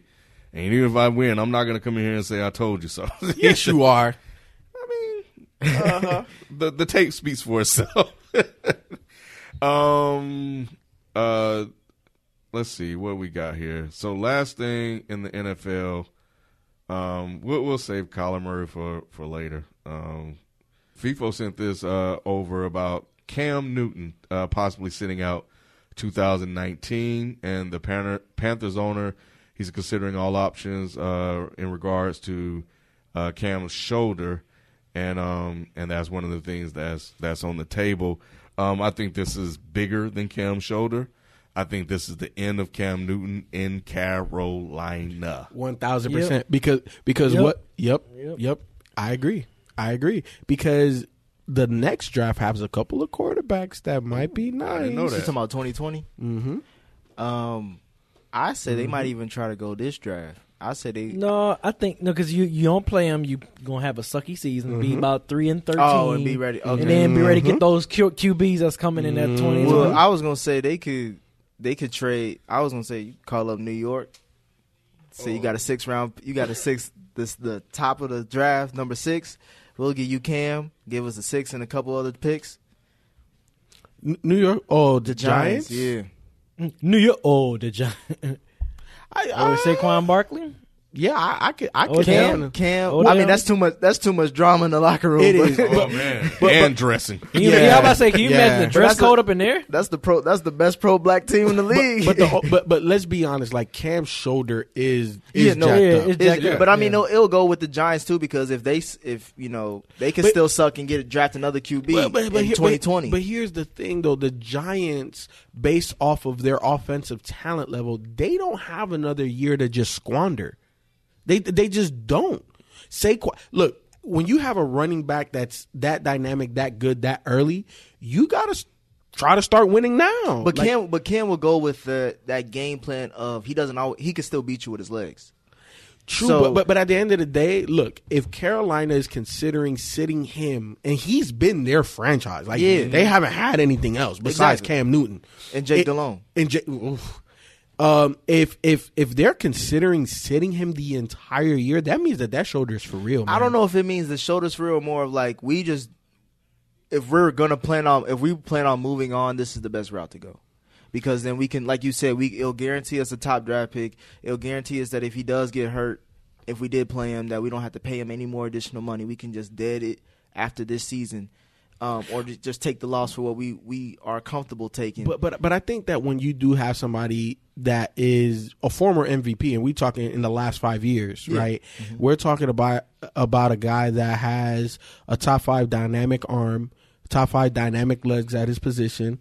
A guy that has won, right? Like it's not like he's like 9-7. Like we're talking about this guy gets to 10 wins when he's healthy. He went to the Super Bowl, right?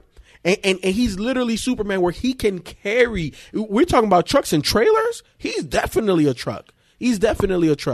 And if you're considering sitting that guy down, I think it's beyond looking forward to what the future of Carolina is looking like. I think you are truly considering his health. You are really evaluating his health and being like, hey, look, if this is going to be our guy, even moving forward, he needs to sit out a year. You know what's interesting? I had to look it up just to make sure, because I thought we talked about Cam before, and on December 20th, here's the title of of that show: "It's Over for Cam Newton." And here we are right now. Like we talked about, Cam kind of starting to not necessarily decline, but something was going on. He's older. He's older, and that is the thing, because he's a running quarterback. He needs to do less. He's doing too much in the last couple of years. So what happens when you don't have your athleticism anymore, or when you can't do the thing that made you a winning quarterback? And you're just taking too many shots. Right. Let's be honest. In the last 3 seasons, who's taken bigger shots? Not more shots, but bigger shots than Cam. Nobody at the quarterback position has. But on top of that, if you're not accurate anymore, not anymore, Cam's never really been that accurate of a quarterback. So when you can't run, and you already hasn't been, you're already not accurate, what good are you to me? And I also think it's like we've given you chances too. This is his second, third offensive coordinator that he's been with, and he's shown flashes that he can be a really great QB, and then all of a sudden it just goes downhill. Like this season, I think they were really pissed off about him this season, because they were like, we could have went to the playoffs. Like you see how the Eagles got in, you see how some of these other teams got in. We could have got in. Like we came back against Philly. When we were down 17-0. It's like, I don't know. I'm kind of hurt by it, because it's like, damn, like FIFA was saying, this was an MVP not too long ago. He took y'all to the promised land. Like y'all were a few plays away from winning it all. And it's kind of like, it reminds me a lot of like Kaepernick, where as far as like you go from the top to the bottom, you go to the top to the bottom real quick when you don't really elevate and evolve your game. Hey man, once he said we all the same color underneath, Cam ain't been right since. I'm telling you, he ain't been right since. I promise you. It's all documented. Y'all listen to the tapes. All right, well, that's the NFL, man. We're gonna move. Any new NFL coach hirings before we move on stand out to you besides Mr. Highman? They're just going off of whoever was in the same room with Sean McVay. Yes. In the last. Oh, you friends with him? Hey, get this man. Hey, who's man? Because the Bengals are not. It's looking like they're not going to hire the Kansas City OC Eric Bieniemy or something. Bieniemy, that's the brother, right? Yeah, the brother. They picking Zach Taylor, who's the wide receiver coach for the Rams, right? Who used to be a quarterback, I believe. For the Rams. But obviously he fits the profile of, let's get the guy who looks like Ben Foster from Hell or High Water, and like let's just go with him. Like I don't know, it's just it's kind of upsetting, because one hire it's like, okay, I get it. Another hire, okay, I get it. But like everybody wants to go for the young hip white guy. And Mike McCarthy sitting out there waiting on his phone. You know what he said? He said, "I'm gonna sit out 2019. Like, I want to be with it." Like, nah, you ain't being with the family by choice. Right? Yeah. Nah. Yeah. Yeah. Not when you're a Super Bowl winning coach. They don't want the NFL's in a weird place. They don't want old white guys, but they don't want to hire black guys either. So they're like, this is the medium that we fit. We're going to get a youth movement, but they're going to be all white. Let me ask y'all, is the Rooney Rule still in place? I don't know. Because it just seems like, oh, well, we're going to hire this guy. All you have to do is interview minority. But where are the interviews? Yeah. They got interviewed. I mean, Eric was interviewed by the Bengals. I'm sure. But what about these other teams? Exactly. We're not hearing about any. There was a black coach from the Patriots staff. I forgot his name, but he got hired by Miami. I think. They're just checking the box, man. Yeah. And it's unfortunate because we you know, they get mad when we point out all the black firings. Well, this is why. Because you're not replacing any of these guys. Mm-hmm. You know, and Francesca, I think, want to say, well, I thought we were past that. Clearly we're not because we haven't gotten anybody. And, you know, this is why I went as, And even beyond head coaches, what about GMs? Oh, GMs is even worse. Only one. You know? So this is why I went as hard as I could for, and I used to argue with them all the time about Marvin Lewis when Marvin Lewis was winning. Because I knew that this is just the NFL. And as long as he was winning, it was, you know, and I didn't care about, I understood the not winning a playoff game. I got it. But while he was winning, I was like, come on, man, we got a guy that's in there that's winning. We need to support him. Well, not we, but I was going to support him while I could. And then he started losing. It was more and more difficult. But now we only have two guys left, you know, and they just happen to be winning, and we're trying to fire one, you know, already. So, and when they out, we don't get them replaced. And that's going to be tough. And Anthony Lynn need to watch his back. He need to watch his back. That's why I say That's why I say he need another quarterback. Because if he keep going Rivers showing you that he ain't going up the creek. So you need to get somebody. He end up like Steve Wilkes. Yeah. He better keep Rivers. At least Rivers know how to win. Steve Wilkes. And so yeah, man, it's I don't know, but yeah, it's unfortunate, man. But tough. We'll see what happens. But yeah, Adam Gase is going to be interesting after that interview. He did a whole line of coke before he went to that press conference. His eyes was looking, boy, eyes cocked like a pistol. I don't know what was going on, man. Yeah, that was wild. I don't see how the Jets are gonna. They could have had Mike McCarthy. Who better to be as a head coach to stand on than the guy who got Aaron Rodgers, who coached Brett Favre and Aaron Rodgers? You gonna pick Adam Gase? Yeah. Who was texting Peyton Manning during his heyday? Like, I don't know, man. We'll see. We'll see, man. I hope these GMs, to me, these GMs better be worth the money that they're getting paid. Because to me, I feel like some of these decisions are just like. Yeah, there are no black retreads and there are no young black coaches that they feel excited about to bring in, and that's where we at. And so we'll see how it plays out. Unfortunately, it's going to take a couple of years before a couple of us will get another shot. So yeah, we're gonna see how this Sean McVay tree, or I don't know what the hell is you call it, a plant. Yeah, because he ain't got nothing. Is it really that though? Or that? Yeah, it is. That a lot of people. Cowhurst says it all the time. A lot of people are gonna get hired and fired because of Sean McVay. Yep. Damn, what head coach just got hired? I can't remember. You know me and names, but there was a dude that supposedly the rumor was the reason why he got hired was because he's friends with Sean McVay. Oh yeah, that's Cliff Kingsbury. Yes, for Arizona. For Arizona. Yep. They said the rumor was that was the press release. Exactly. A friend of Sean McVay. Yep. The one that's trying to get Kyler Murray. Yeah. Yep. And he got Josh Rosen. Yeah, I heard. And he got the number one pick in the draft. Yeah, and they were talking, and he said that because he said that in October, back when he was with Texas Tech, I think. He was like, if I had the number one pick, I'm picking Kyler Murray. That's why they're starting to slander Josh Rosen's name. Yeah, they throwing that trade bait out early. Mm-hmm. That's what the Giants should go after. Man, I'll stay away from that boy. I'd rather. Nah, Josh Rosen got some talent, bro. Man, I'd rather get Dwayne. Oh, I'm not mad at you with that one. But if that don't work Josh out, Rosen ain't have no season like Dwayne. So. Nah. Anyway, basketball. I want to make a statement. Go ahead. Because I just saw a play in his Denver Golden State game. Draymond is either not going to be with Golden State or he is going to take a massive pay cut. I'm talking about he looked like he not worth more than $8-9 million a year now. I told y'all he was falling off, man.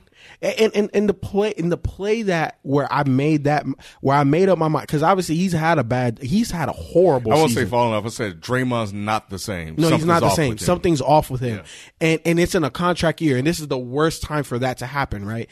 It was a play at the end of the end of the third quarter. It was an out of bounds play. Draymond faked up. He went back door. They threw him an alley. The man missed an alley oop layup. He got up under the rim on the alley.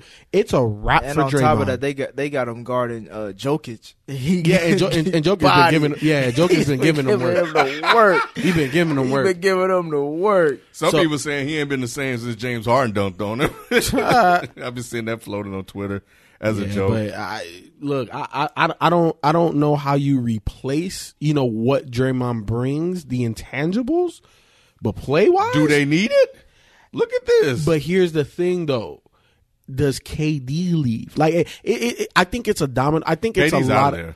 I think so too. Yeah, It's a wrap. He's out of there. But also, I think, how long do we think this was going to last? Like, everybody thinks that these teams are going to be like how they were in the 90s or even the 80s, where it's like 7 to 10 years of a good run. Free agency changed that big time. Like ever since 2010, we're going to see these teams for like 4 years.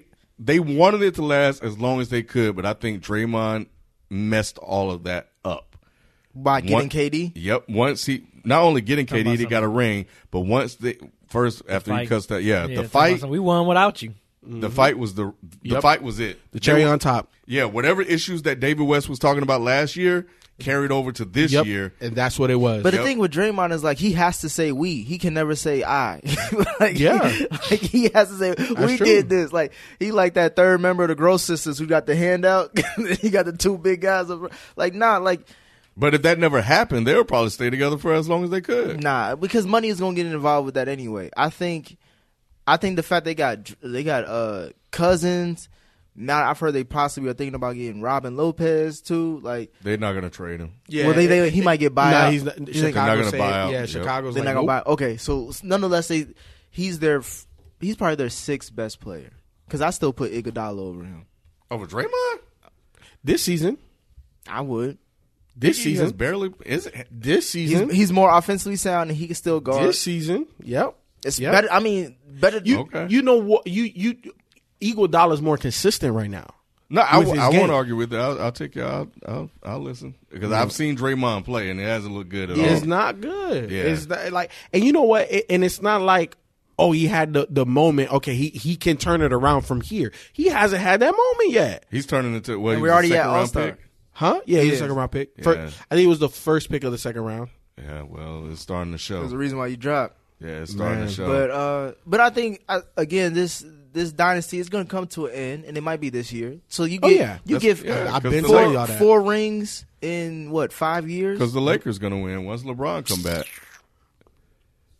You want to get to that now? Let's do it. Look. How do you lose to the Cavs? I got it. All right, and it's not really about. Yes, it is about in the last 10 games. They've won 3, and that's the 10 game span that LeBron's been out. 3 and 7. 2 losses to the Kings, 1 to the Mavs, to the Cavs, the Pistons, and the Wolves. Bad teams. All those teams are not playoff teams. And some of those Kings are. I thought the Lakers beat the Lakers beat the Pistons. The Kings have fallen out. You were saying the teams that they lost to. They lost to the Pistons. I think we lost to them. Because I watched that game, from what I remember. I stayed up late to watch that game. But either way, and they've had leads in some of these games, too, in the fourth But those quarter. losses have been by 10 points. They lost to the Wolves by 10 points. They lost to the Mavs by 10 points or plus. Like, they're not just losing to the bad playoff teams in the West. They getting blown out in some of these games. But I guess the thing that I've observed is that in some of these games, they've had it's fallen apart in the fourth quarter. Oh, okay. Yeah, 113. They fall apart in the fourth quarter. Like and sometimes they'll be competitive, sometimes they're not. Sometimes they have a lead, and then the fourth quarter comes and they just fall apart. But that's obviously the sign of a young team, right? Like this closing. Ken, look, the difference between a good team. I want and to say the team, same thing you're thinking, but they're still a young team. They are a young team, and the good and the difference between excuses, right? It's not an excuse. Is that not fact? It's a fact. Their starting lineup is one of the youngest in the NBA. Let's be honest, right? And then, just beyond that, the difference between good teams and bad teams are how you execute in the final minutes of a game. And we've seen them down the stretch, just not because Brandon Ingram isn't the guy. He's not taking that leap that we all wanted him to take, especially me. right? Especially playing with a guy like LeBron. And now, there's been so many injuries on the Lakers for other guys to kind of step up and show their worth.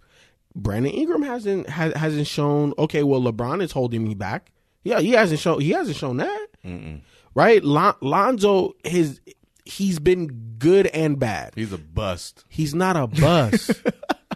He's not a bust. I'm done. Fine, you can be done, okay. But I guarantee you that there's other teams in the NBA that wish that they had Lonzo. Shit. He's right. I'm not saying Lonzo's a bust. I'm just saying other teams would take an yes. on and I'm not saying that he's an all-star. I'm not saying he's a superstar. I'm not saying none of that. But if you look at plus minus, he and net ratings, they play better with him on the floor. He's not leading to wins. Go ahead. Because that's just the nature of his game, right? Like he's not a takeover Jason guy. Kidd led to wins, but go ahead. Yeah, and he's not Jason Kidd either.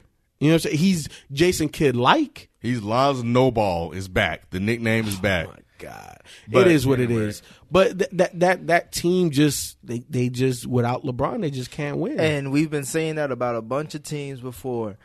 And this is why I was very hesitant and nervous about LeBron going to the Lakers over the Philly, is because when LeBron goes to a team, it metamorphoses into something that only LeBron can be successful in. He really creates the environment that he excels in. And once you take him out of that situation, you really see what it is. It's a bunch of supposed to be defenders, lengthy, wing players, scrappy guys, scrappy guys who can't shoot consistently. The same team that they were last year. Similar. I would guess they were playing with more. They were more of a collective of decent, solid players last year because they were all young. They all were getting experience, and they all had. I feel like they had more camaraderie last year than they do this year. This year is more of like we don't know what lineup we're going to be dealing with. That's Walton. We don't know how. I mean, but and that's why I think it's an indictment on Walton because you were playing and coaching better last year than you are this year with pretty much the same core group of guys. It's that pressure of LeBron. It is, and it's the fact that he's a judge, jury, and executioner when it comes to roster moves, when it comes to lineup changes, even when it comes to coaching style. He don't listen to Walton. Like so what are you there for? Young guys should listen to Walton. How? When Big Homie said because they listened to Walton last year. Who's gonna be there longer, LeBron or Walton? The point is that if he was the coach last year, they should be listening to him this year. Players are thinking about their future. They ain't thinking about what happened last year. But he's not Magic's guy though. Walton, no, I know, but I learned a system that's gonna be changed in a year. I don't know, man. It's just it's the same. It's Walton, and I hate to say it. It's not just Walton, though. It's the effects of LeBron being there. He's 100% right. There's good things. You know what? And there's bad things. No, I put it to you yes, like you're this. right because LeBron turned them into a winning team. Yes, but LeBron could turn any team into a winning team. Yeah. That's the greatness of LeBron. So how's this an indictment on because they just basically turned into what they were last year? Were they dealing with some of the issues that we're talking about now last year? Yes. No, they were not. Yes, they were. We did not question Brandon Ingram as his growth. It was his second year, number one. But he showed a jump from his rookie year to his second year, did he not? He was averaging 9 to 10 points, and then he jumped to 16. Okay, yeah, because he was coming off the bench in his first year. That's what I'm saying. We didn't have that question about that. We didn't have a question about the continuity of the team or Luke Walton's coaching just yet because it was still a young team. We were still figuring it out, and he was showing glimpses that he can help improve some. Of you these know players. why? Because he got passes because they were a young team last year, so they expected the losses. So that's why they weren't going to question Luke Walton's ability to coach. Of course, but now obviously LeBron has come into the fold, and when LeBron comes into your organization, everything changes. Let's just be honest, right? And LeBron can have either a very positive effect or it's a negative effect, and you're going to beat the hell up out of this organization. Let's just be honest. The one guy that they're keeping, right, outside of LeBron is who? Kuzma. That's it. I say he's the first guy to leave. They're going to trade him. Well, it's a gift and a curse, right? It's a gift and a curse because now you have made yourself the most valuable. So obviously to get somebody else, everybody else wants him, right? So it is what it is. However, if you are building with the core, right, and you have to pick one guy that you want to keep as the Lakers organization, Kuzma's the guy. Everybody else is available, right? So with that's to make a splash for AD. You're talking, or just in general, general. And any move that you want to make, and that's the impact of LeBron. Some people can rise to the occasion and show their worth, and most people they're either not ready or they don't know how to handle that pressure. You know, and I know you guys, we all watch sports shows and stuff like that, and we've heard about Kyrie talking about playing with LeBron. We've heard just the overall consensus, what it's like playing with LeBron. KD said it's toxic. It's because, let's be honest, who else has championship pressure every single year when they play? It's him, but these young guys haven't said that yet, or they may not say it. But you feel it, Ken. You feel it. I don't feel it. Going into this year, I didn't. Going into this year, Look, championship pressure going into. not with this Lakers squad. No. Realistically, no. But pressure, yes, because LeBron has said, I'm signing here for 4 years. So you are looking at that 4 years under a microscope saying, if they don't win a championship or two in this span, but you got to look at it every year because it's maybe I'm looking at it from a fan's perspective. I'm like, I know this year. I'm like, no, from a fan's perspective, I'm outside looking at it from a fan's perspective. But if you insert yourself into that locker room, into that organization, so you're thinking it's expedited. This year's championship? No. But what I'm saying is on track. All of your forward progress is expedited. It's a fast forward button. It when you have so that means so you're looking maybe next year or the year. But after. at the end, but B, what I'm saying is maybe not championship expectations this year, right? But you have first round, second round expectations with LeBron James, regardless of the roster. Yeah. So as a young player, you feel that. I thought you were talking about championship though. No, but it comes with it. With LeBron comes championship. You know what pressure they're feeling is they want to show they can win without LeBron. So I'll give you guys that. Because they're probably disappointed in themselves that they're 3-7, and they want to prove that we don't need LeBron here to win. Mm-hmm. But they still had the same problems of having leads in games and losing leads in games. Yeah. It's a carryover effect from last year. What's I can't remember Rondo? the stat. Rondo's hurt again. He's hurt. Damn. Yeah. And this is they man. needed him. All their best players, all their most impactful players are hurt. So here's another year of them doing that same thing. What LeBron did was he was able to stabilize that and either close in them games or have them have enough of a lead to hold on to those games. Let me ask y'all think Bron's injury is more serious than what we think, or you think he's just taking a risk? Nope. So you think it's I serious? think it's both. Yeah, I think for some reason I think this is Bron just taking some extra time off. When you listen to any of even some of the football analysts when they were talking about the injury, it was like when they read his lips, they said I heard it pop. He was like, oh, he out for a month. I don't know why they keep on saying it's like week to week. Yeah, he out for at least a month. So that's when they saying you might as well add another 10 games to this. Probably just sit him out till after All-Star. After All-Star weekend. Yeah, and that's where that pressure that you guys are referring to comes in at mainly on Walton because we were winning with him and now we can't win a damn game without him and we're losing to the worst team. And on top of that, we can't force him to come back in because if we hurt him, if we damage him more, that ruins everything. But you can't lose to the worst team in the NBA, and that is the problem. The freaking Cavs. They lost to the Knicks too. Yep.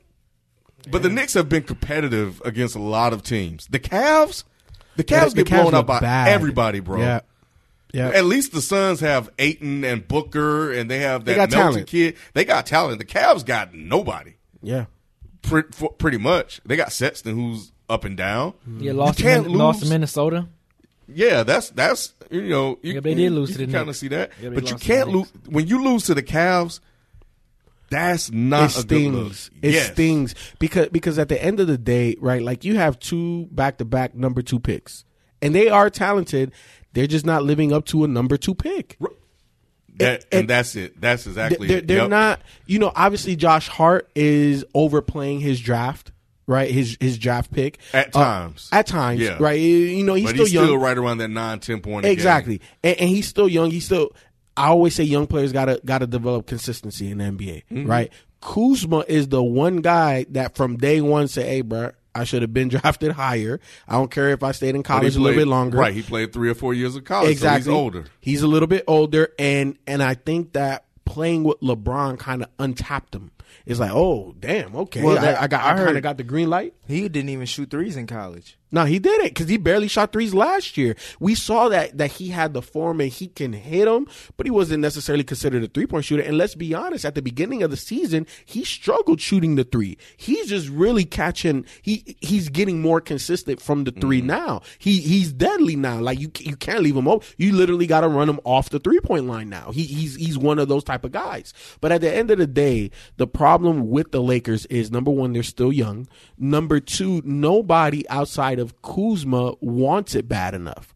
You know, as much as I love Lonzo, the number one thing I've always said about him is aggressiveness. And I understand that you can have a laissez-faire type of attitude or demeanor, right? Like T-Mac was like that. T-Mac, you know, sometimes he was, but boy. But when he wanted it, he showed it, right? But he would score 30 easy. You know, he didn't have to have no emotion on his face. You know what I'm saying? And Lonzo recently, or just yesterday, said that he wants to lead by his actions and not his words. And then get to the damn rack, bro. Attack the basket. You 6'7" point guard. Right. You got to attack, man. He don't even be attacking. That's what I'm saying. Like, your step back should be a secondary move. It shouldn't be the primary thing. I understand. That's all he got is that step back. That's all he got. And you know, and I understand that you're a pass first point guard. I get that. But you got to be aggressive so that way your pass firstedness is more effective. But you know what? You hit it, and that was the thought I had when I saw the outcome of that Cavs game. Because I was like, okay, they're losing, but they'll come back and win this. The Cavs. And then I saw they not only did they win it, I think they lost by double digit. Mm-hmm. And I looked at that, and I was like, you have 2 number 2 picks of the last couple of years. You should have enough talent to beat the Cavs. Yep. There is no excuse. Did you see Rob Pelinka in the Laker hallway? Mm-mm. He was pacing back and forth, boy. Ooh, it looked bad, good, man. He said, "How we gonna move these 2 bums?" Yeah, it's not good. I will concede something. I think I'm ready to concede. D'Angelo Russell looking nice. I told you. He looking nice. I told you. Yeah. He figuring it out. Yeah. He dropped 34 on the Celtics, too. Yep. Yeah. Yep. He figuring it out. Because the thing with D'Angelo Russell was he was he could make plays, but was he a scoring point guard? Was he a pass first point? Nobody really knew what he was, right? And sometimes you just need a little bit of seasoning. What year is he in? 4th, right? 4th or 5th? Yeah, something like what that. What do I always say? 3 to 5. Yep. And now he's starting to get into his own. Brooklyn, I don't know their GM name, but man, has he reversed that whole debacle of trying to get Paul Pierce and recreate the Celtics over there in Brooklyn, because now they actually have some young pieces that you can really build around. D'Angelo Russell is more than serviceable at the point guard position. Jared Allen, this man has made it his mission to block every damn superstar coming to the rim, right? And now he's starting to put people on posters. Spencer Dinwiddie. Yeah. You know what I'm saying? And then who was the guy that got hurt? Was it Dinwiddie or LeVert? Karis LeVert. You know what I'm saying? So they actually got some pieces. They're young. They still got to learn how to win, but they are squeezing out victories, which is good for them, right? For their progression. And I think D'Angelo Russell is going to have a long career. I don't know. I think he might make 2 to 5 All-Star games. Right? But I don't think that he's going to be, you know, that franchise guy, the guy that leads you. But he's going to be a key piece as to the reason why they win. Yep. Ice in his veins, and he's starting to look like the number 2 pick that he was drafted to be. This was a statement game for Golden State. It was. And you think Denver, I'm sorry, but Denver had the highest winning percentage in the West, and they had the second most wins in the West. And this was a statement game for them. Denver's overachieving. They do that. 140 to 107. They always do that. Man, Golden State made a statement. I wanted to bring up, I don't know if y'all read this report about coming out of Dallas, but the Mavs are looking to trade Dennis Smith Jr. Yep. That was a shocker to me. That wasn't based off of that, remember that little quote that Mark Cuban made about we need to start bringing our players overseas so they can learn the fundamentals instead of making mixtapes and dunking and all that. Yeah, and I was Dennis like, Smith was, and I was like, that's Dennis Smith. He was like, yeah, that sounds exactly like that was aimed at Dennis Smith. Yeah, that and the fact that it was about like a week or 2 ago, I had texted y'all where it was late game situation. Dennis Smith had the ball and he didn't even get a shot off, and Luka was hot. When I'm talking about hot, he looked at Dennis Smith with that stare like, motherfucker, you better give me that what the hell is you doing? You know how LeBron was looking at JR? Yeah. It was like that, bro. It was bad. And when I saw that, then I started seeing these articles. And then, you know me, I'm a numbers guy. So you know that the Mavs are a negative net rating with Dennis Smith on the court, and they're and I want to say, 'cause I'm seeing the numbers in my head, and you know, facts only, but it is what it is. I want to say they have a negative 0.27 net rating when he's on the court and a positive 10 when he's off. Damn. Wow. So the writing's on the wall for him, man. Oh yeah, he's out of there. He's gone. Yep. So that's going to be interesting to watch. So they're talking about Phoenix is interested, Orlando's interested. I like Orlando. I like Orlando too. I like Phoenix too. Like him, Booker, They do and, need a- and Ayton. yeah, they need a point guard. I'd rather I him forgot. be in Phoenix than Orlando. Orlando's where players go to die. Well, It depends. Here's the thing: the last 3 seasons, when they hired Frank Vogel, I said I like the hiring. However, Orlando has too much of the same. Yep. And they need to make a trade. And they didn't draft well at all. Well, I like Mo Bamba.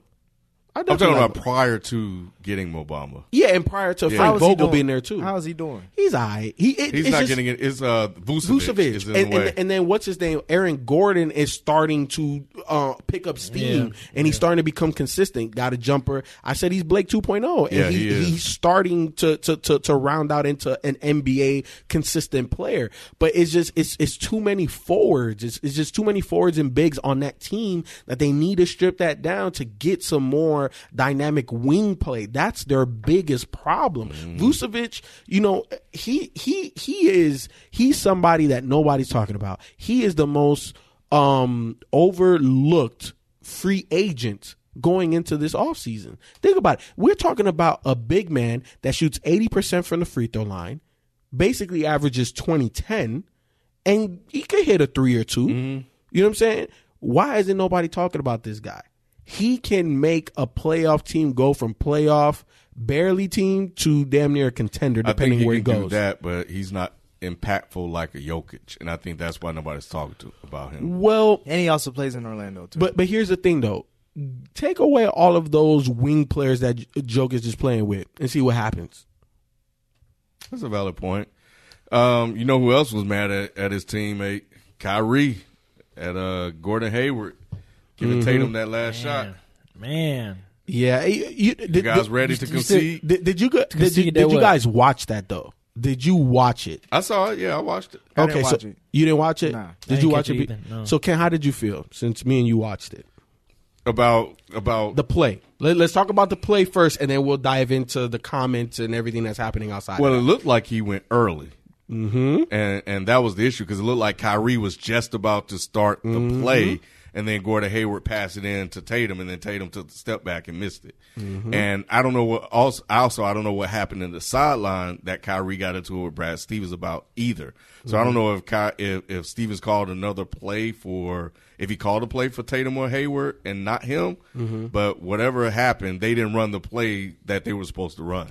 Yeah. So previously to that play, Kyrie and Brad Stevens, they just weren't seeing eye to eye. And it was interesting because Brad Stevens just kind of looked them off and just, let Kyrie walk, and he didn't acknowledge all the stuff that Kyrie was doing.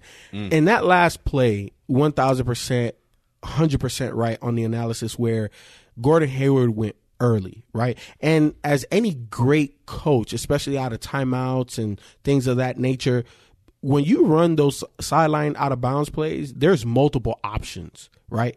And you rarely go to the first option because your first option isn't really your first option. Your first option is literally a deviation for that way to get the defense flowing in a certain way. That play looks like it was supposed to go either to Kyrie or Al Horford up top and then getting the ball in Kyrie's hands to do whatever Kyrie does, right? And for it to go that quick, at the end of the day, and this is why I said that there's just too many Chiefs and not enough Indians on that squad, is I don't care if Kyrie's 2 for 13. Kyrie gets the ball with 6 seconds left on the clock.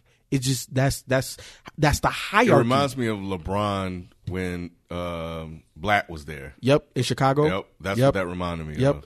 And at the end of the day, watching that, it just kind of shows the dysfunction of what's happening internally. And also, like I've said, like if you look at, and I'm going into some of the things that Kyrie said, if you look at like Terry Rozier, right?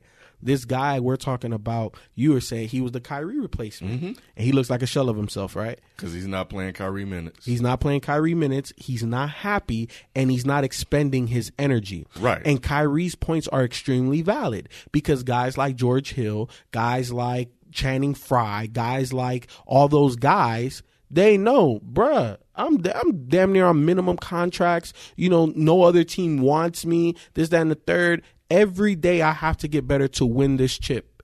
And guys like Terry, I'm playing for my contract, bro. I was going to say, this is a contract Playing year for him. Not only that, playing for a starting spot because he was the man last year. Exactly. So that's why he's not happy, and that's why he's not producing. Exactly. But you, come on. That's the thing about that I don't understand about, I guess, people in professional sports. You have to know there's a hierarchy. You have to know your role on the team. You know this is Kyrie Irving. To me, if you ain't got your own shoe, you ain't gonna get that game. But you ain't gonna get that time. And I understand that, but Terry's thinking is I'm better than Kyrie. No, that I've proven that I can be a starting point guard in this league. We all think a lot of things, but we do certain things. But he's also proved it, though. He didn't prove that he was. One season is not enough. He didn't prove. He proved enough of it to him. Like there's enough for him, and there's enough for other teams to say he can be a starting point guard. You know what he is? What team but is he he's starting? not. What he's team not. is he? No. There's a lot of teams. Or Orlando will take him in a heartbeat. I'm saying the difference exactly. is Naming the team. I just want to name the teams. The sole difference is that he's not Kyrie. That's it. He's not Kyrie. And you know who he is? Reggie Jackson. He's Reggie Jackson. No, the reason why I was asking, name me the teams that he can start for, and all those teams are not playoff teams. Oh yeah, we're talking about, but that's not the point. But those are the players that get paid. The ones that play. The ones that don't get that gets the max contracts, and the ones that's high upper echelon. But here's Tell the that thing. to Otto Porter. Exactly. And here's the thing. Like Terry Rozier is not necessarily looking for a max contract. 20 a year is not a max contract anymore in the NBA. But 20 a year puts you at all-star level, right? Because anything beneath that, you're a role player. 20 that 18 to 22 range. That's what I'm talking about. Makes you a starter, makes you borderline all-star player that you're playing for even a bigger contract after that. For Terry Rozier right now, that's where he feels he belongs. And there's a lot of teams that would pay him that because they don't have a better option. I would almost say maybe Chicago would pay him that, because they don't really have a real point guard. I would say Orlando would definitely pay him that in a heartbeat. Yeah. Phoenix would definitely pay him that in a heartbeat. There are definitely teams out here that would pay Terry Rozier. However, like you said, you have to understand your role. And your role, Terry Rozier, on this team is to give Kyrie level production in a shorter amount of time. You're not going to get the same shots. You're not going to be able to pound the rock the same way Kyrie does. But I just feel like there's animosity there. Mm-hmm. There's animosity there. There's resentment there. And that's the reason why some of these guys on this team are just not performing. You know, Kyrie has turned into LeBron. He has. That's exactly who he is now. Because he understands what that urgency looks like. Mm-hmm. At first, he didn't want to accept it. Man, LeBron, what the hell is you? Like, why are you always uptight and this, that, and the third? And once he got to the promised land and he saw he got hurt, and then next year they came back and they actually won and all of that process and maturation, none of these guys outside of Aaron Baines that won with San Antonio understand, not even including Al Horford. None of these guys really understand what it takes to truly win a championship. And it's hard to convey that when you have guys that are that talented, and Jaylen Brown and Terry Rozier and Jason Tatum, even Gordon Hayward, right? But they've never been there. How can I explain that to you? You can't, but they also may be looking at it like, man, well, even though they didn't get to the finals, they're like, man, we were fine without you last year. And I think that's also some animosity that's coming into play. A little bit. Because everybody has been bumped down the totem pole, which I think totem pole is offensive, but sorry. Okay. Everything's offensive nowadays. Yep. But anyway, And Kyrie is needling. Like, he's Kobe, he's LeBron, he's everything that LeBron was to him. Yep. He's doing that to them. Yep. Because he's the best player on the team. It's his team. He's the superstar, the megastar. The team is supposed to revolve around him. But it's been Brad Stevens. People have been talking about Gordon Hayward. And, he's like, are we trying to win a championship or not? And he's causing the dysfunction in that team. It's Kyrie Irving. But do you think that is justified? I was gonna say, I don't know. I think I don't think so. I think what he learned from LeBron is that you have to take control of your own destiny. You know what, Kyrie? He last year Kyrie fit in. He demanded to be traded. His reputation was teetering a little bit here and there. He went to Boston. He was the good guy. He fit in. He did everything he was asked to do. He played defense, played limited minutes, and he got hurt. And now he's back this year, and he doesn't want to do that anymore. He's like, I committed to you guys early in the season, which I still don't believe. And now, he's like, okay, so let's take the next step. He doesn't want to fit in anymore. He wants to be the guy. And everybody's talking about Boston as a collective and not him as the guy. And but I think that I don't think that that's what is fueling what's happening right now. I think honestly, Kyrie knows what it takes to get to the mountaintop because he's been there and he hit the biggest shot in that series, right? So he knows he's clutch. He knows he's cold-blooded. He knows what his talent level is. If we're talking pound for pound offensively, there's not many guys that you could put above him pound for pound, right? Like, he's not 6'7", he ain't blocking shots, there's some things that he just ain't doing because he just can't do, right? I always talk about how it's tough for little guys to win a championship. However, this is a very talented team. I think the Boston Celtics know that, but I also think that the Boston Celtics don't know what it takes to get over that hump because they didn't get past that hump. But if they were that nice without me, then you should have made it at least to the finals without me. You know what the hump was, though. But again, you got to beat a man. You got to beat the man. Exactly. And that hump is no longer there. And maybe that's driving Kyrie's urgency. Exactly. Because now, look, Toronto, they got off to a nice start, but now they're number 2, right? Behind Milwaukee. Yeah. And then the damn Pacers. Who the hell saw the Pacers being a top 3 team, right? Then you got Philly number 4, and they're number 5. Talent wise, top to bottom, they should be top 2. Oh, especially with everybody's golden boy, Brad Stevens. Right. So I think that the youngins don't understand the sense of urgency because Jason Tatum in his first year, Jaylen Brown in his second year, Gordon Hayward out. They had Al Horford, the veteran. Yeah, they had Marcus Morris. They got close, and they almost expect it. They almost expect to get there again because we that nice. But we're not playing like we're that nice. 5th seed is super underachieving for the talent level, and somebody needs to call them out. And then that's why I think personally it is justified what Kyrie is saying. Now, could he have done it in a better way? Did he have to say it in the media? Should it have been behind closed doors? It is what it is. Whatever medium you decide to take, it is what it is based off of your personality. It's not going to help. And I'm not saying that it's going to help or it's going to hurt. I am just saying that he is justified. Jaylen Brown already took a shot right back at him. And we'll see how it plays out. There's plenty of time. With that talent, and there's plenty of time for them to right the ship. But here's the thing, right? Like, everybody on that roster, minus Kyrie, needs to feel the sense of urgency and also the fact that you are expendable. And I don't think they will. I think there's resentment. And that's fine. And you know what happens to that? Is you move on to a whole nother team. Welcome to the business of basketball. They're not going to get rid of them. They'll get rid of Kyrie first. They're not going to get rid of Kyrie. Well, they ain't got to first. get rid of Kyrie. Kyrie going to leave. He going to New York.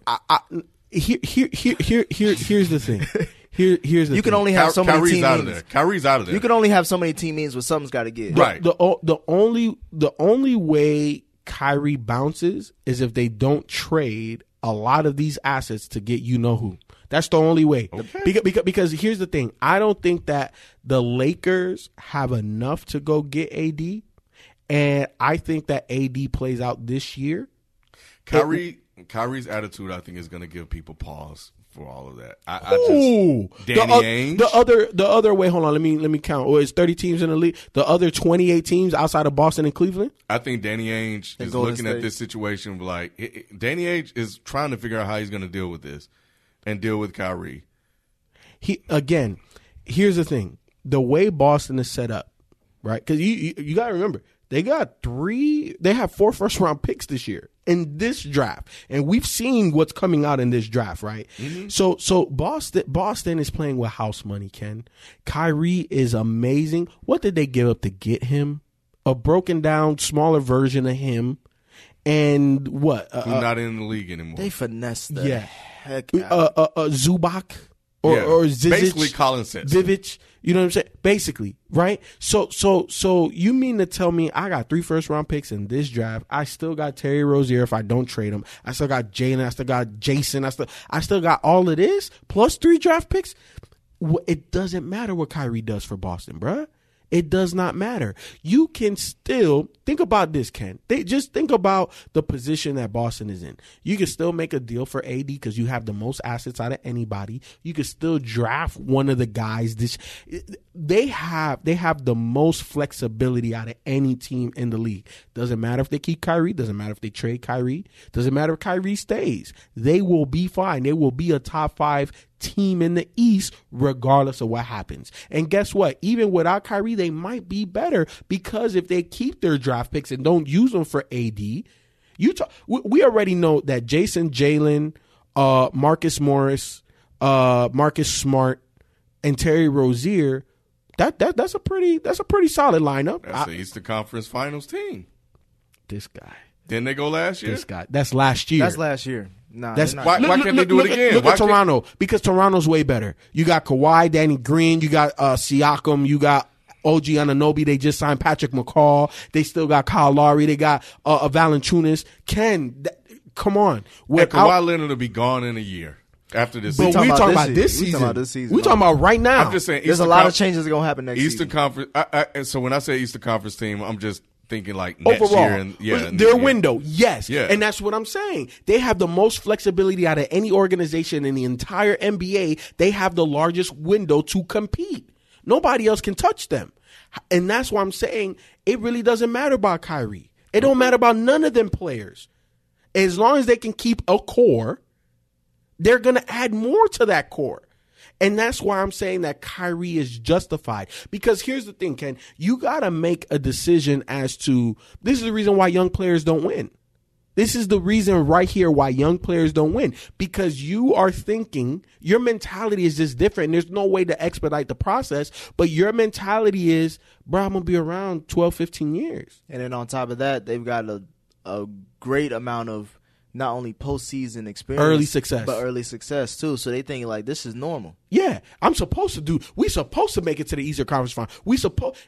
And as Richard Jefferson would tell you, because didn't he have early success in New Jersey with J. Kidd and Kenyon Martin? What happened? Where did he even play? Just think about that. Just think about that, right? A career in context.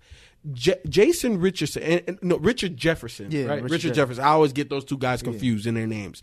But Richard Jefferson was the second best player, right? Or you could say the third best player on a championship team.